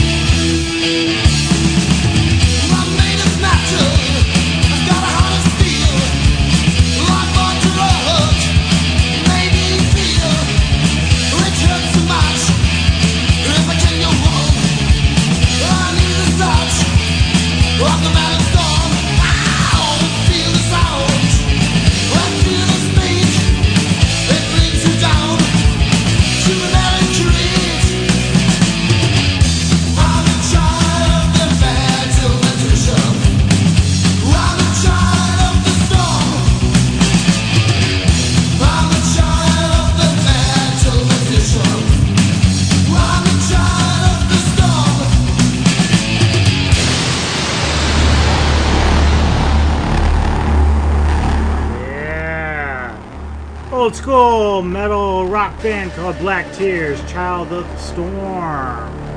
Neko and I were grooving to that. Yeah, I was like... And Saint right before that was Star Pilot, a little bit of priest worship there. We enjoyed that one too a lot. I know. So what? Your last pick of the week for a while. What we got? So I am leaving in, let's see. A week? Not like 4 days? Saturday, Sunday, Monday. Yeah, Tuesday night. So like 3.5 days I'm leaving. And DJ Anubis is going to be all by himself until the end of November. So you guys be nice to him.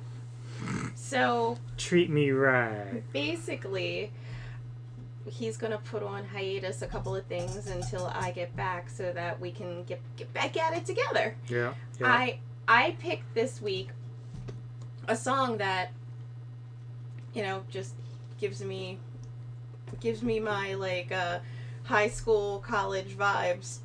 And everybody knows this fucking song. Like, I can't imagine. And when it gets played on the radio or you're it was played at weddings.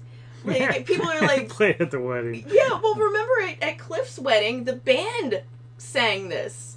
And that was really cool. Like, people don't have bands anymore with weddings. Yeah. But that was really cool. Yeah, I think that's kind of a cool way to go. That was a well thought out thing there. They, apparently they enjoy going to this particular bar, and this band plays at the bar a lot, so they hired them. But anyway, the song I'm talking about is My Own Worst Enemy, the song by Lit.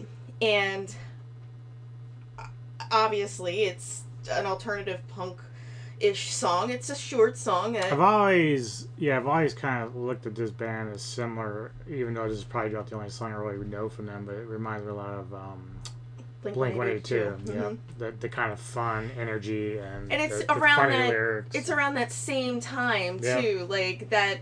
But it really is all encompassing of that time, you know, the type of music that was coming out. But here's the funny thing: I did not realize that this song was like as big as it was. Like, I thought clearly it's big because everybody knows it, but they actually got the Billboard Music Award for Modern Rock Track of the Year. That's the song did, and kudos for them. And they were nominated for the Modern Rock Album of the Year that same year. So, you know, this is kind of like where you're thinking about, like in 1999, going tanning in the tanning bed, which nobody really does anymore because we all thought it was safe, and it's not really safe. And now people my age all have a bunch of fucking melanoma because we tanned ourselves to death. Now it's all about the spray tan. Yeah, now it's all about the spray tan. We're like, we're gonna be better. But, you know, that was the thing. And you'd go in and you'd lay in there for a few minutes and they'd have the radio playing and it would be like this and Blink, Green Day, Avril Lavigne, yeah, it was kind of like it's weird because Ashley Simpson, like that's the early 90s was like the breakout of alternative rock and grunge and everything, and then the middle of it kind of got a little bit stale and just kind of was there, and then all of a sudden the late 90s, because you had Soundgarden that was put out Super Unknown, and then like, you know, Biscuit and all that, and then HFS festivals, like it just kind of like it was like the last hurrah of the alternative wave. And this was one of those bands that kind of was on the tip of that, along with Blink-182 and a lot of those bands like that. Everclear. Yeah. I feel like this, too, like, the early alternative grunge stuff was, like, dark. Yeah. This is poppy. And they purposely made it poppy, but they still have, like, the heavier guitars. And the, like, you know, some of the songs, too, not this song, but will have, like, blast beats and stuff. But it's like happy, yeah. You know, but they're actually singing, if you listen to the words, they're actually not singing like about always cheerful stuff. Especially another one was that song Semi-Charmed Kind of Life. I think we did that on this one time. Yeah. They're singing about doing crystal method, like it's like do. That's what this whole era, you know, it was like a micro era of music was. It sounded all chipper, but they're still singing about doing drugs and getting wasted, but in a happy way. And I can. That literally just makes me think of a good thing to do when you get back is talk about the different approaches during the 90s with alternative rock. Because this is still considered because really alternative. that early part, when you think of like Nirvana, Soundgarden, Pearl Jam, just there's certain songs that kind of define those ones. We talk about Jeremy a lot in Pearl Jam. So or Black is one of the ones with Pearl Jam. It'll be fun kind of like debating the two different parts of the 90s where that did change, and it was more, even though some of the lyrics were still serious, the vibe was totally different than what you had. But where the lyrics are still about drugs and partying and abuse and stuff, but it sounds like a happy song, and it's not really always a happy activity, they're singing happily, but it's like a facade. And I do think that Lit deserves it. The longevity of the music. The song has survived. Think about how many commercials that this has been in, how many movies this has been in, how recognizable as soon as you hear it. And, the only way that, honestly, I like the song, but it will grate on you if you hear it too much. It's the only way that you're going to get annoyed with it is just, and it got overplayed. It really did, but you know what, I haven't heard it in a long time, and I was thinking about the song, and I said, you know what, this should really be a pick of the week because it really kind of highlights that late 90s sound. And plus, I didn't realize that they've actually won awards for the song. So here it goes. Let's listen to My Own Worst Enemy by Lit. Literally, it's like 2 minutes and 40 seconds. It's one of my shorter songs, but it shows that you can get a lot done in 2 minutes. Yep. Audio Jungle. Attention, please. Be prepared for a musical transformation that you've never felt before.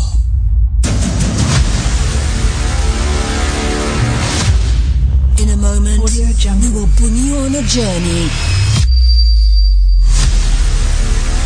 like there's no tomorrow, and we will break new ground.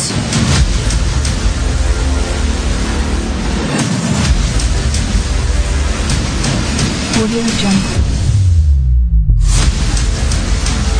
Hailing from the land below the wind.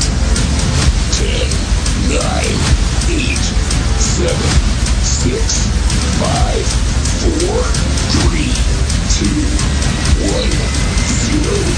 Ladies and gentlemen, Audio Jungle.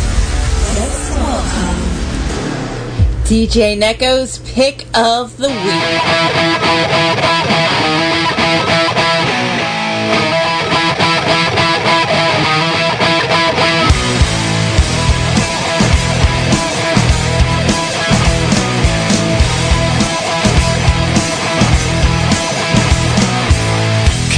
Forget about the things I said when I was drunk. I didn't mean to call you that. I can't remember what was said or what you threw at me.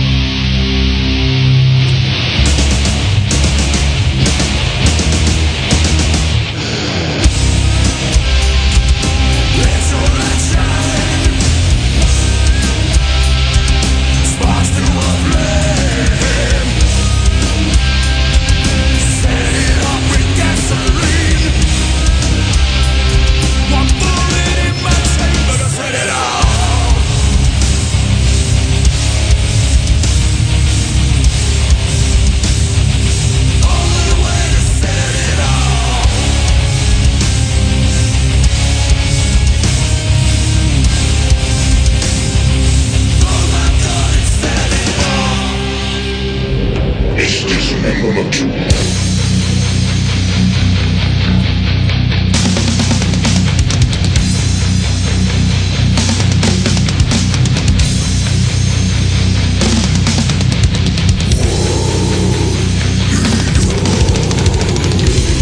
DJ Anubis here, and I want to say if you dig all things Godzilla and Kaiju related, then check out the YouTube channel of the Sci-Fi Century.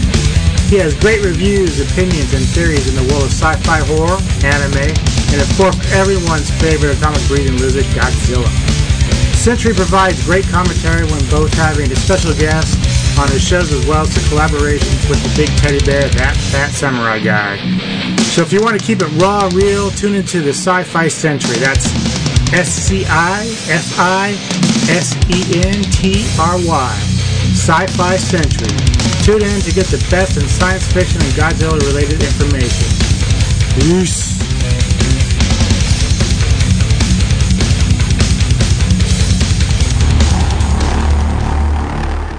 Alright. We're back. Going to talk a little bit about Cobra Kai Season 5. And Season 4, as it ended, if you haven't been keeping up, you might not even know what the fuck we're talking about, but for those that have been, John Kreese, the original sensei for Cobra Kai, has been arrested for assault on Stingray, a guy, Stingray, big dude, who's kind of a goofball, but loyal to the Cobra Kai. But it was all a ploy to set up by ploy. Terry Silver, yeah. To get Kreese out of the way so that he can take over the Cobra Kai dojo and basically start his global domination, making Cobra Kai worldwide with dojos all over the world and all over the valley. And they wanted to go to, what was the name of that?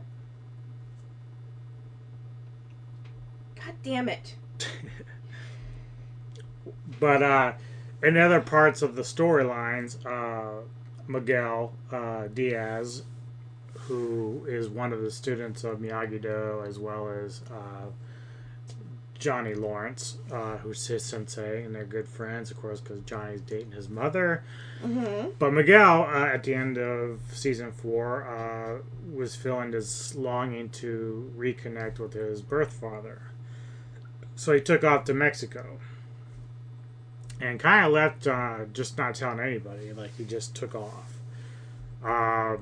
So we find him searching around, asking about where his dad is, and kind of goes into the wrong crowds occasionally, almost getting really hurt. But eventually finds his dad, and he's kind of like connecting with him a little bit, even though the gentleman that's his dad doesn't know who he is. But I have a feeling in next season we're probably going to see this guy again for some reason. But what he sees in his dad, who's currently remarried with a kid of their own, another kid, he thinks that his mom's been lying to him about how good or bad his dad was.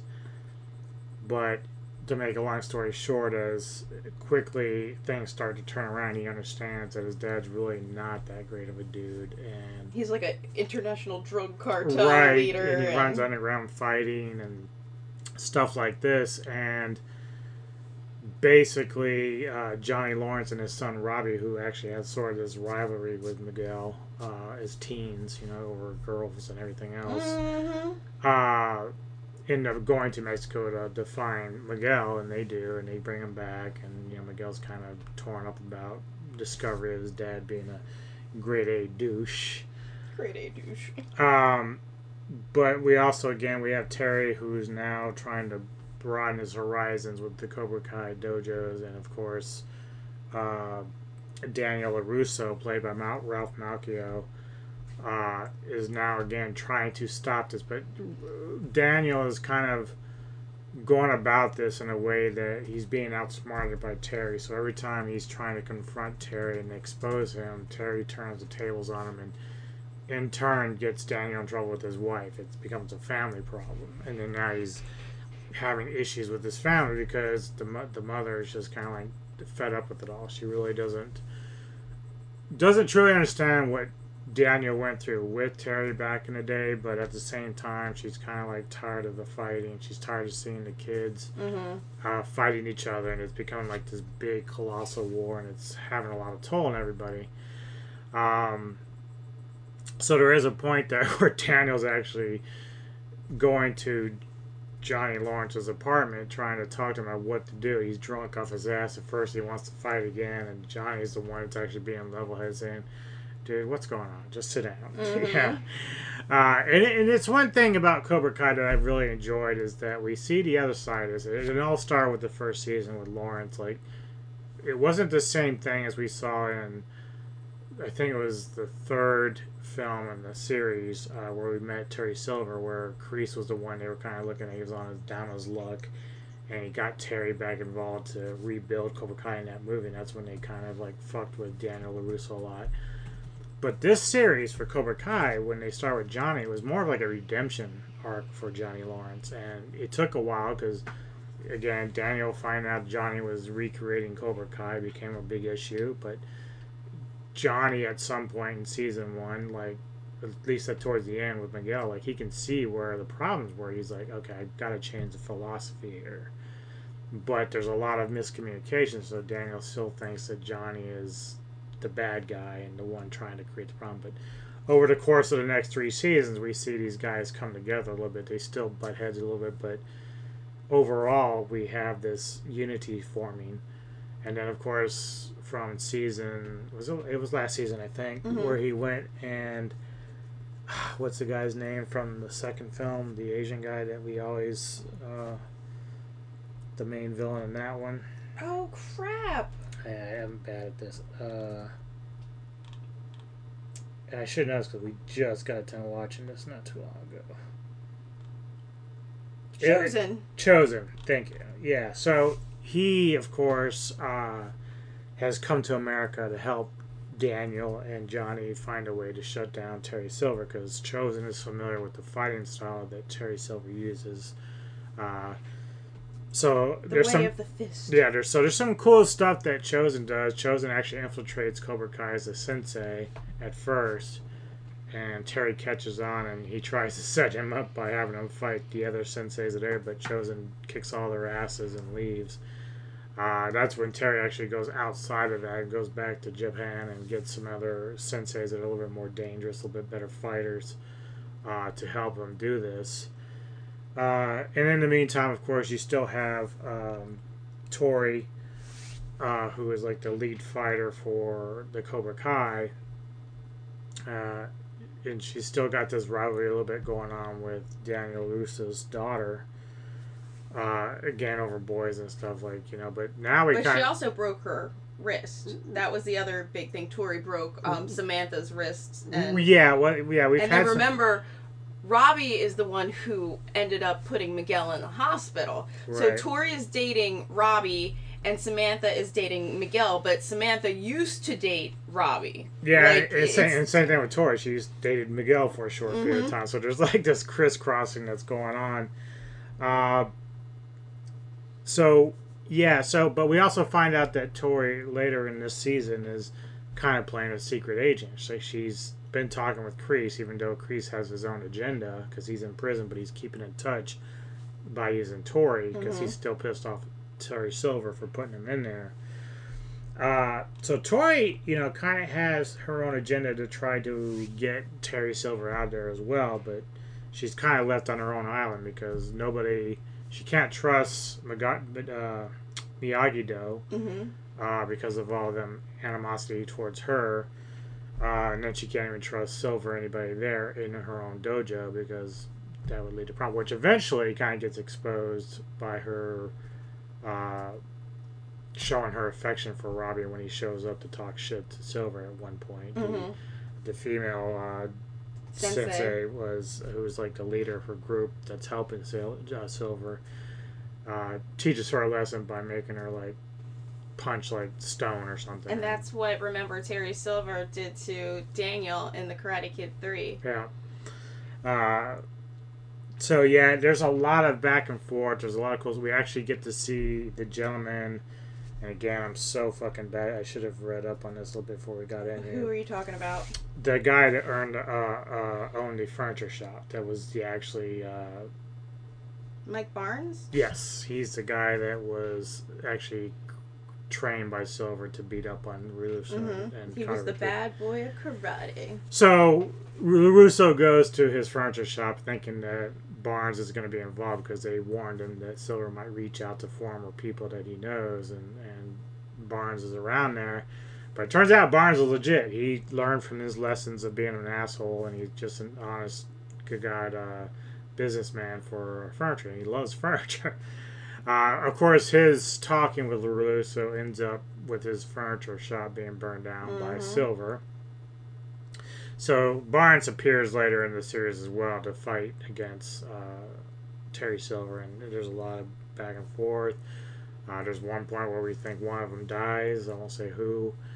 But yeah, I'm not going to tell you what exactly happens in it, because for those that haven't seen it, it's better if you watch it and you get the feeling for it all yourself, what happens at the end. I'm glad they did bring some sort of conclusion to it. But then there's still a fucking cliffhanger, as always. Well, yeah, because they're going to go another season. Like, they'll probably milk this until they can't do it anymore, which is fine. I'm fine with that.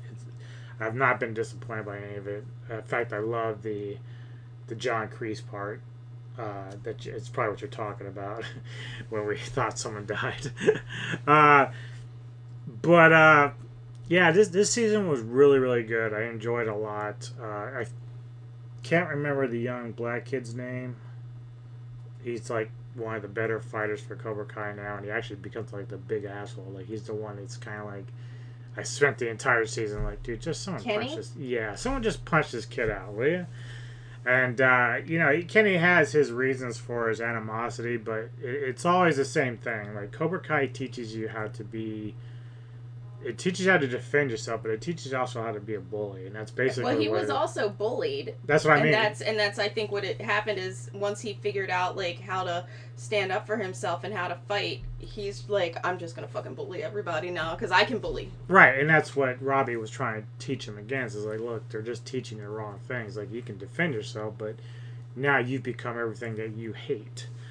And so it was easy to hate Kenny's character in this, because he really was just an asshole. And it wasn't, even at the end, like, it's almost like there was a defiance by Kenny. Like, he kind of accepted that Silver was not who he thought he was, but then it's like, I gotta be alone. I gotta think. Yeah, he didn't want to accept that, like, he'd been an asshole this entire time, because he was defending Silver in the dojo. He was like one of the, it was so much like a gang or some shit. Well, not only that, but it's like, you feel for Kenny in the sense that, you know, he was like, because it was Silver that took him aside and said, look, you can either be a leader or a follower. Right now you're a follower. And one of the guys that Kenny hangs with is a guy that kind of pushes him around a little bit and acts like he's the big shit. And he's actually the biggest talker with the weakest fighter, which is ironic. And Kenny's like, fuck you, we're going to do it my way. And he took over the leadership role. And so Kenny kind of appreciates that about Silver, that somebody finally, because Kenny's kind of a small kid. So he, you know, Silver said, look, you've got everything it takes to be a leader, a great fighter, so just do it. And so that's sort of like Kenny's dilemma. Like, it's like he hates that Silver was exposed for who he was, but that now it's almost like he was fighting for the wrong person. Like, the wrong person was teaching him. So we don't know what's going to happen in the next season with Kenny, but chances are either he's going to come out of that animosity and grow, or he's not. So he could be another villain going forward, as far as the teens are concerned. Yeah, I mean, now that, but again, with the cliffhanger, we think we've got everything wrapped up in a nice, neat, tidy bow, and woohoo, a little shock at the end, and it kind of like, you know, with, you don't know the future of Cobra Kai at this point. Yeah, because they were all vying for this tournament in Japan that was like a bigger deal than the All Valley. That was like the whole point of this for Cobra Kai. But LaRusso and Lawrence and Chosen, they all decided that they were going to try to get in on this tournament thing. So there was like this competition. The people who were representing this other tournament said that they were both good enough to go. And then, of course, shit hit the fan when Chosen and Barnes approached Silver's home complex and started a ruckus that got really nasty to a point. But, you know, it's at this point, we don't know where Cobra Kai is going to lead it, but Kreese, you know, his character might appear again to do something with that. You know, it's hard to say what Tori's going to do. Is she going to stay as a Cobra Kai? Is she going to go over to where Robbie and them are? Probably. They seem to work out their differences with her and even LaRusso's daughter. So it all seems like on that end it's pretty good. We don't I still love Hawk. He had his moments in there. So it's gonna be a lot of fun. I really like the characters. I think they've done a good job. It's probably unlike, and I hate to say it, unlike Miss Marvel, even though there's teen drama in it, it's a lot more adult seriousness because we're dealing with the adults more than the kids really, with Lawrence and LaRusso and everybody. So that's where it kind of separates itself from other shows that kind of have kids involved. There's just not a lot of that stuff that we saw in Miss Marvel. I don't know. It just seemed like too kiddie for me for that particular series, but we'll see. I really enjoyed the series. It's a lot of fun, and I look forward to season 6. I do too. All right, let's get back into our music. I've got some Angmodnes from Qabar PR, some brand new Raat, R-A-T, and then here we're kicking off some classic Necrophobic with Nailing the Holy One.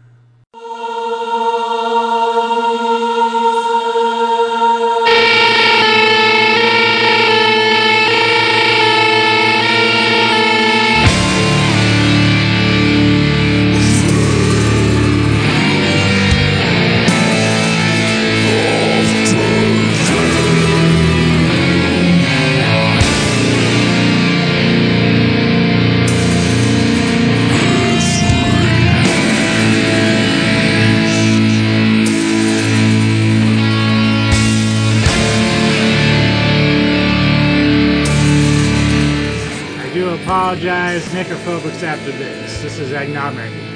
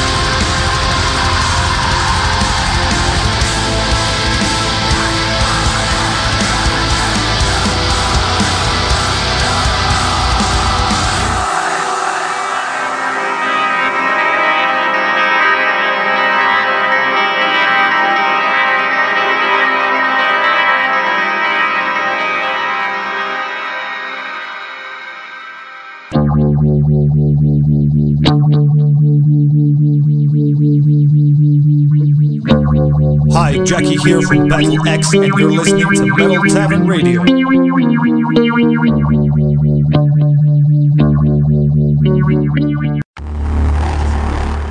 Alright. Back again. Back again. And again. And again and again.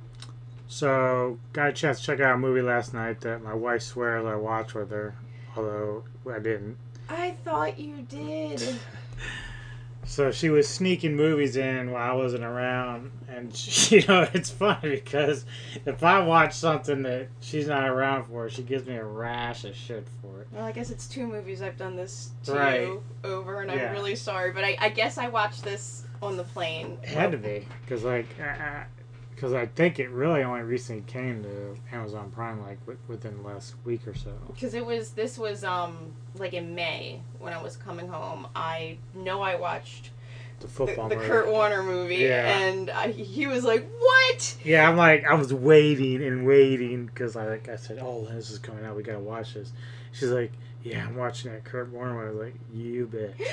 But I probably, because the flight home was quite long. Yeah, there's no way you're gonna get around it. You gotta find a way to entertain yourself, and it's like my goal this time that's probably all I'd be doing is just watching movies. I think I'm gonna try and download as much of my show as I can on my Chad Duke show and listen to that, and then I have a couple of books that I've either started and stopped, and I'm gonna read.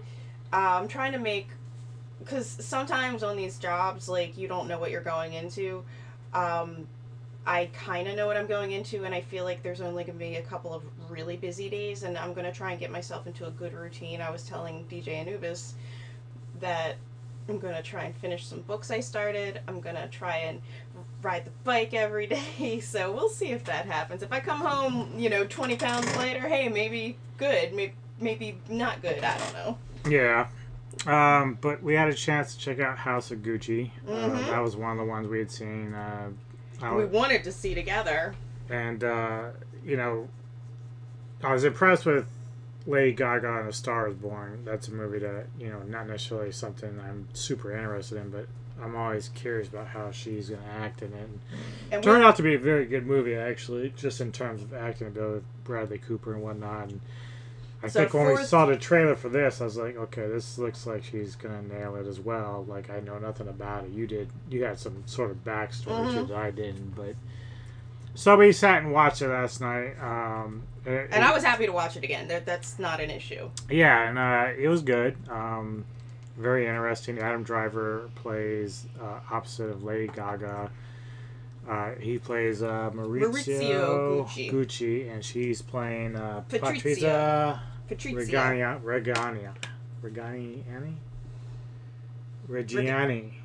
Yes. Something like that. So Patrizia is basically a woman who kind of her parents are a truck.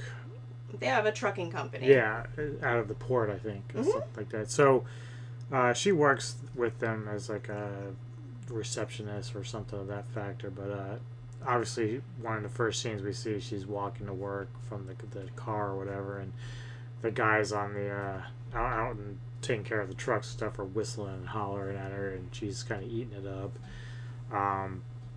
She seems like a girl who really likes the glam life, even though they're not really living it. Yeah, she's like a party girl, socialite. Yeah, so at some point early on after that, she gets a call from a friend, I'm assuming, and they go to a big party hosted by somebody where Maurizio is at. She doesn't even know who's holding the party, but she's there, and they're dancing and having a great time. And then she goes to the bar, and that's where Maurizio is kind of lost. He's kind of a quiet guy who...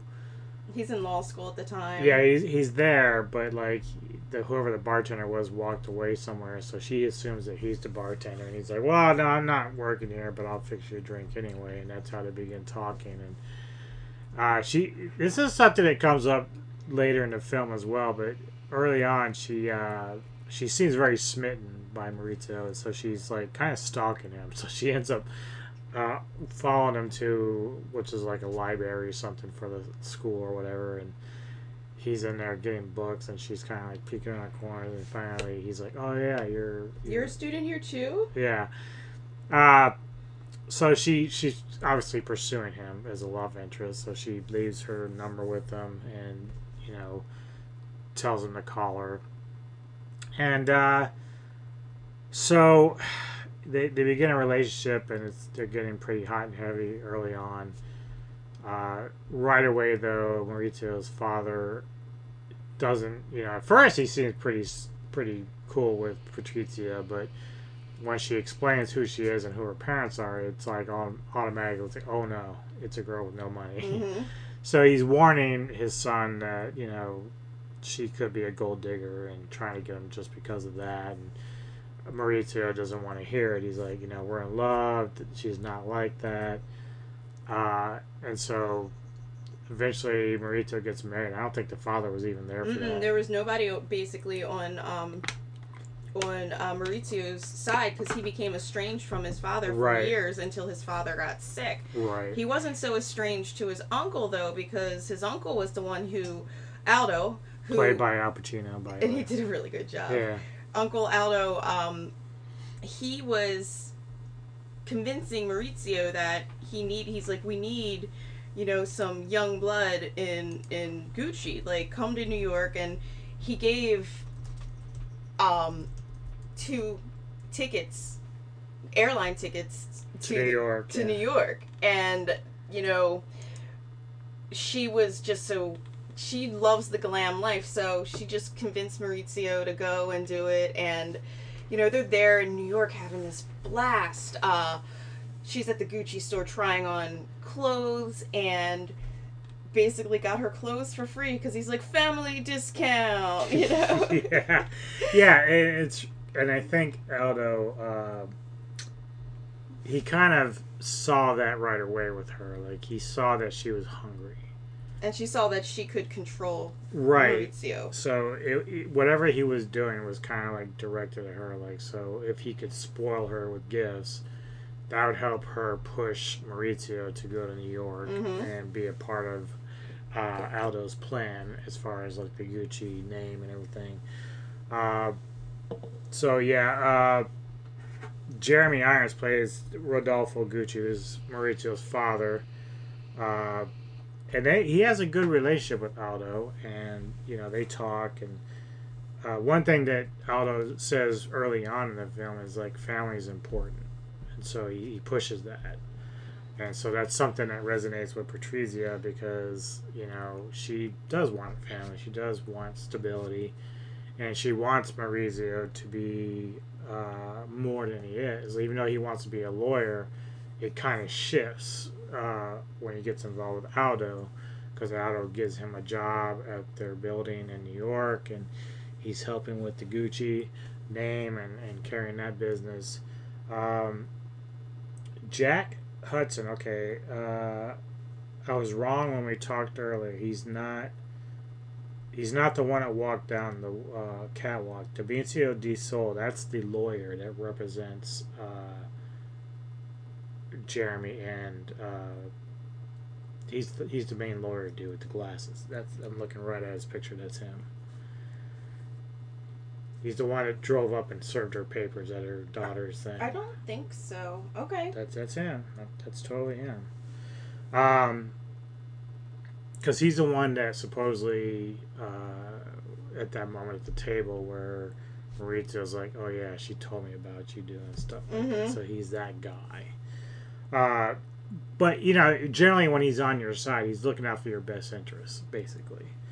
And in fact, there's one moment where he's actually talking with Patrizia when she's asking, like, what is it you do to family? What is it you would do? And he's like, I would protect their interests from anybody.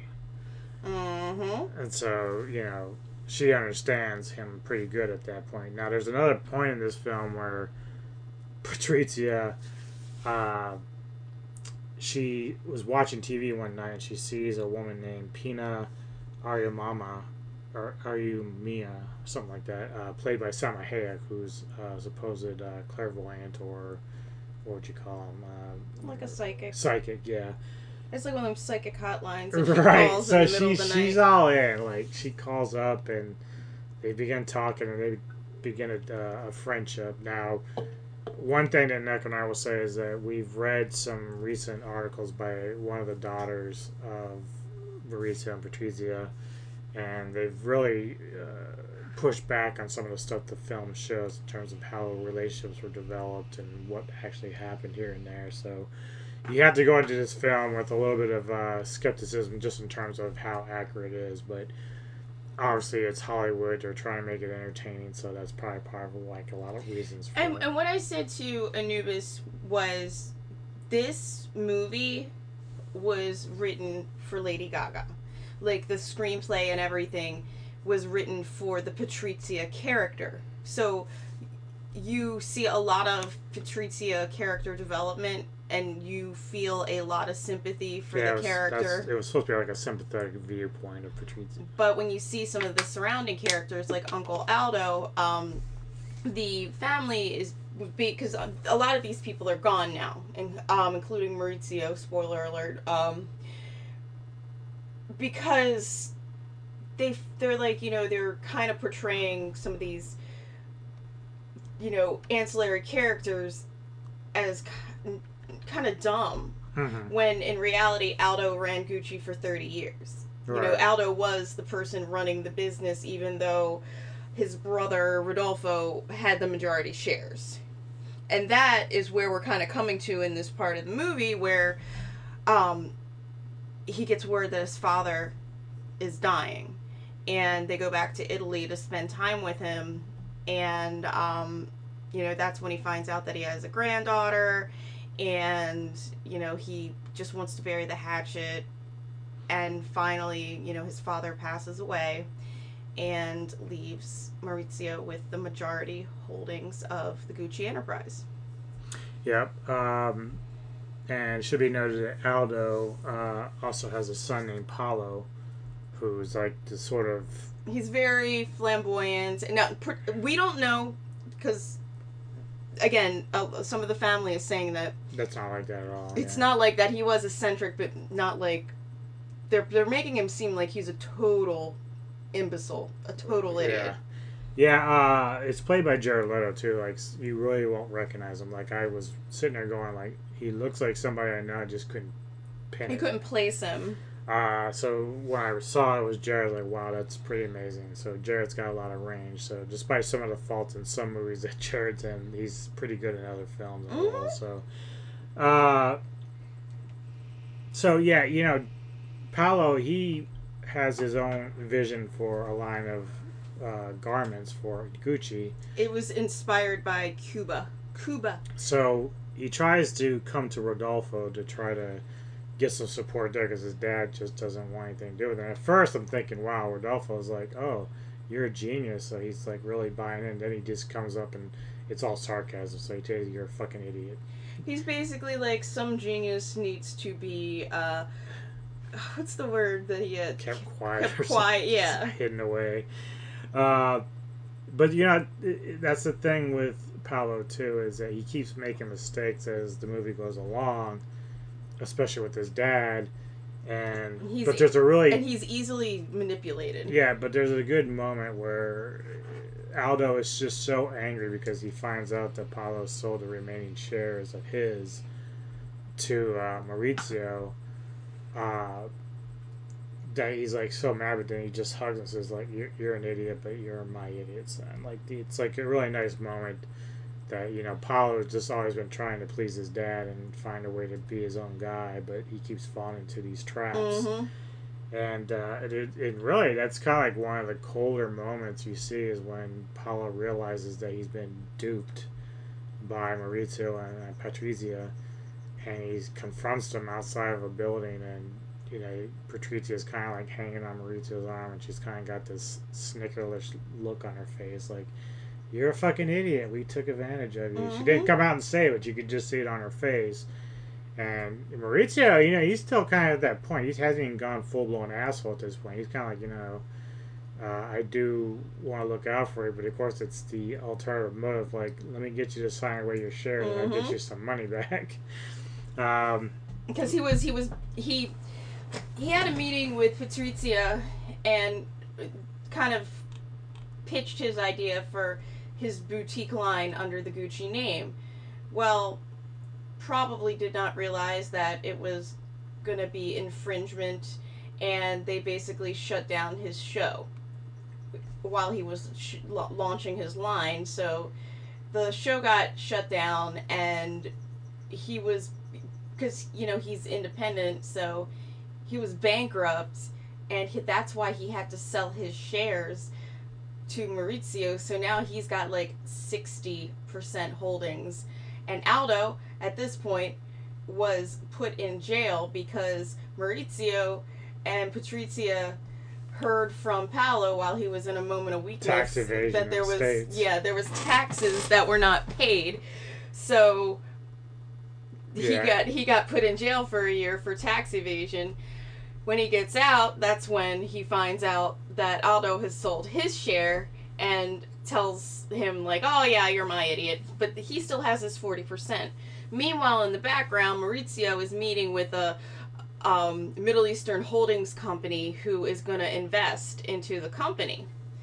And I think Aldo had the same idea. So they both end up meeting with this company separately.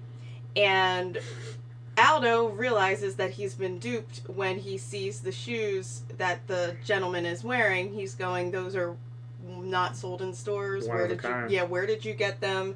And then Maurizio walks in and he's like, sign your shares over. So the shares were then signed over, and Aldo and Paolo, the other two holders, are completely gone, and now Maurizio and the investment firm hold 100% shares in Gucci. Yeah. And at this point, Maurizio and Patrizia's relationship is just going down south, bad. And that's probably like one of the real flaws of the film in terms of like development of the story, because we do kind of know what happens like at a certain point, because, you know, Maurizio gets involved with a former friend, Paolo Franchi. Paola. Yeah.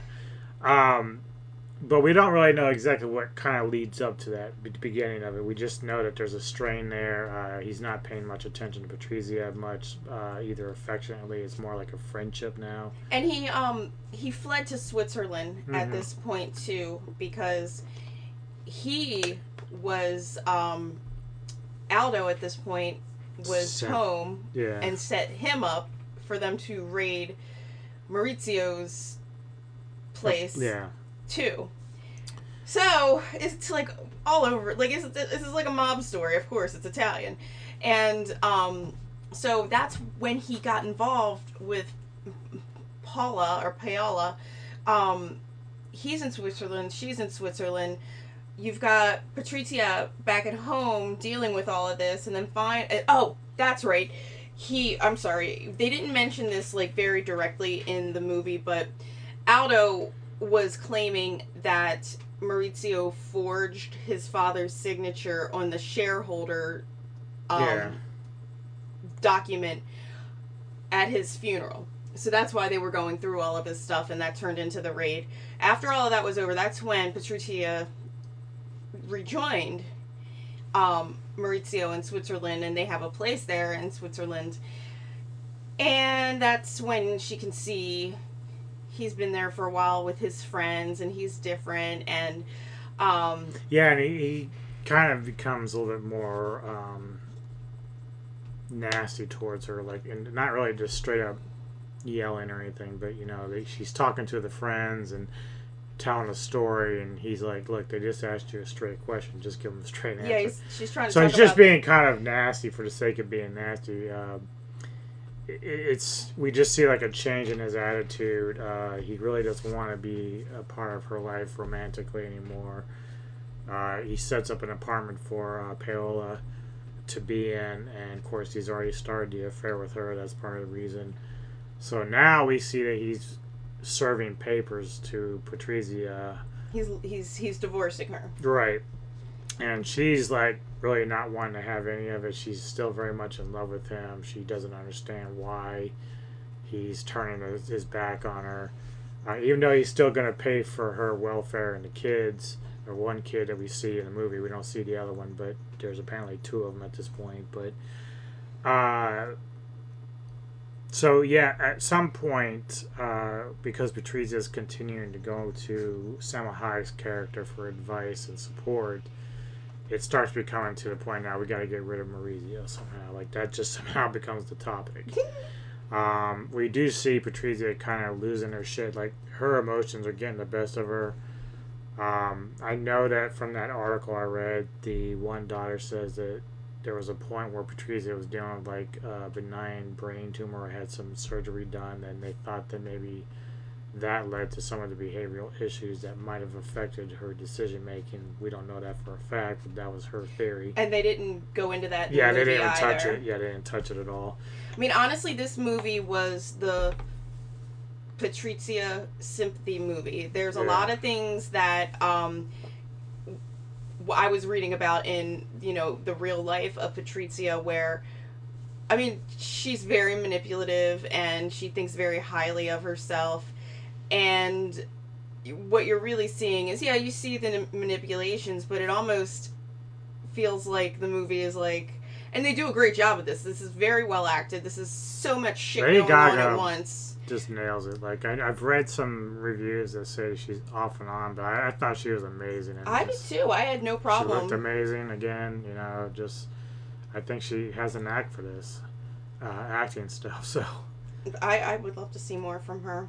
But this movie kind of goes from hot to cold, like with Maurizio, and doesn't really give there's more backstory that we find out about, but you don't see that in the movie, so you're feeling very sympathetic for Patrizia because you're he's got all this power now, so he just wants a lover, and he just goes crazy spending money on fancy things, and he moves into that big penthouse apartment, which, by the way, is in the Gucci name. It's paid for by Gucci. All of his expensive cars and all are paid by Gucci, and at this point Gucci is in the red. So his partners are really concerned about all this. They just come to we want you to sell your shares. They're like, you have to, we want you out. Yeah, so, he doesn't want to do that. But yeah, it ends up where Patrizia and Pina, they go and they hire some hitmen to take out Maurizio. And they do. They end up shooting Maurizio, I think it's in Italy somewhere. Mm-hmm. And it's in front of his office because he sells his shares, but he was still working for Gucci. Right. So he gets shot there, and they leave him there. And at first, no one's the wiser. They don't really know any leads on anything, but Patrizia is crying, and there's a moment she shows up at Paola's apartment or house, and she's like, they're hugging and crying, and she's like, okay, you can show her out of here. This is my place. She's like, please show her out of my apartment. It was very cold and very... and then it kind of jumps to where Patrizia is being arrested for setting up the hit and everything, because they got the other people. It's like a court shot where they're in court. In the article, but it took them a long time to actually pin it down 2 on years, her. Yeah. And the dude who, we don't know this because it's not in the movie, but just because I knew a little bit about this before the movie, and then we were reading some side articles about it.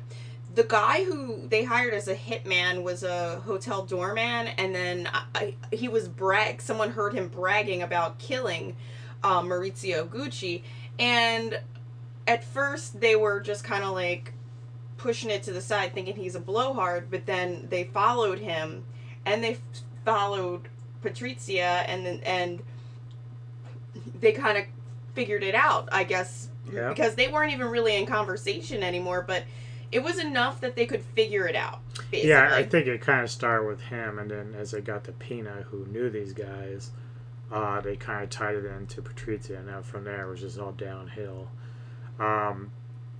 But the article that I was reading with the daughter, one of the daughters, Allegra, she was you know, she had kind of like held out hope that her mother was innocent of the charges for early on, the early years of her prison sentence. And then I guess at some point, between the information that came out and I guess some confessions from her mom, that, you know, she's like, I can't trust her. She's somebody I don't know.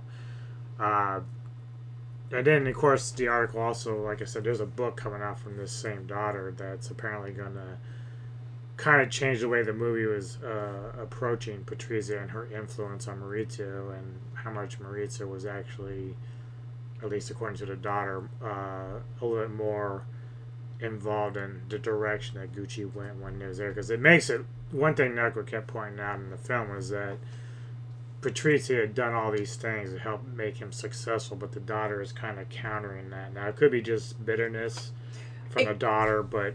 It could be, but as I said, like, that could just be the movie magic. Like, I told you, like, I'm saying this movie is written for Patrizia. Like, it is written for her, 100%.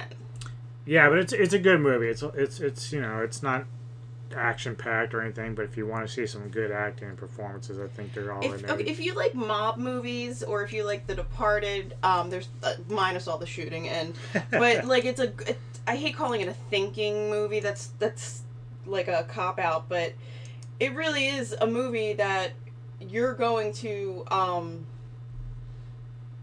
appreciate it, because it's going to take you a minute to figure out who everybody is and like where they fall in line with the story.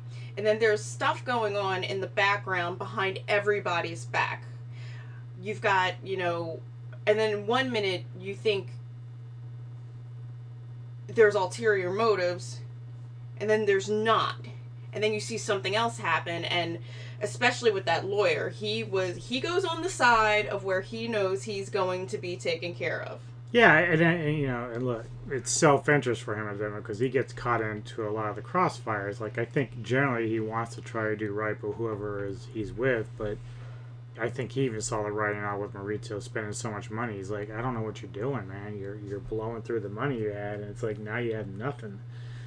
And so he's like, a self-interest, you know, he's like, okay, I'm gonna come to these guys because they at least know how to manage their money. And he basically said he's loyal to the brand. Yeah. A long time ago to Patrizia. So check it out. It's on Amazon Prime. So if you got that, pretty good film, great acting, and we're gonna get back into our music. And before we close this bitch out, we've got some Innumerable Forms, Deeds of Flesh, Pit Lord, provided by Metal Devastation Radio, new Fulci. Here's brand new Behemoth, though, Off to War.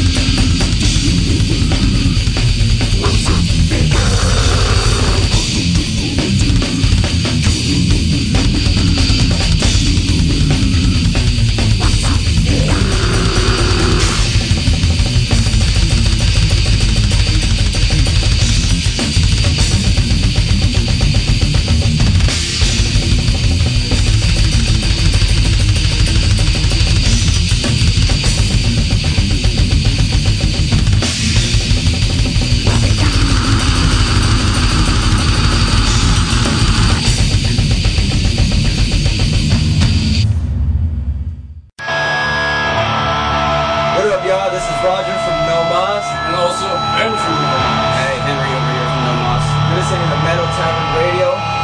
Come get it. Get lit. Yeah, and John too.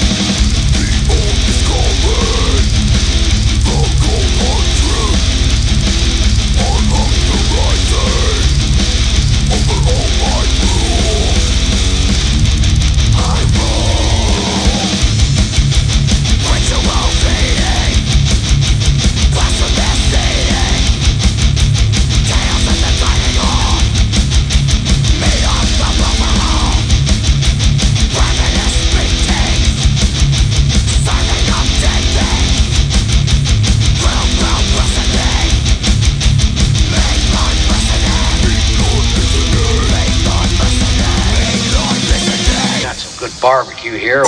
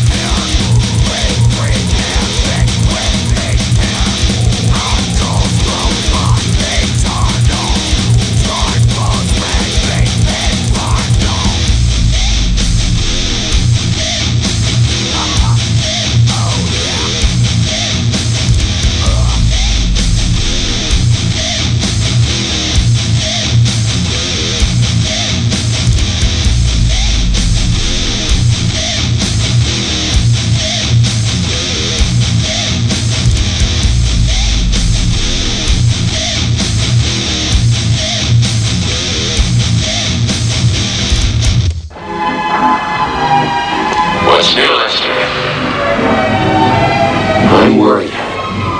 But you know what? It's just a coincidence. Do you have any idea how many people of the world slip on banana skins at the same precise instant? Both rich widows. Both dismembered. But you didn't leave any bits of bodies lying around. Even her false teeth bit the dust. You mean she found her future in hog bellies?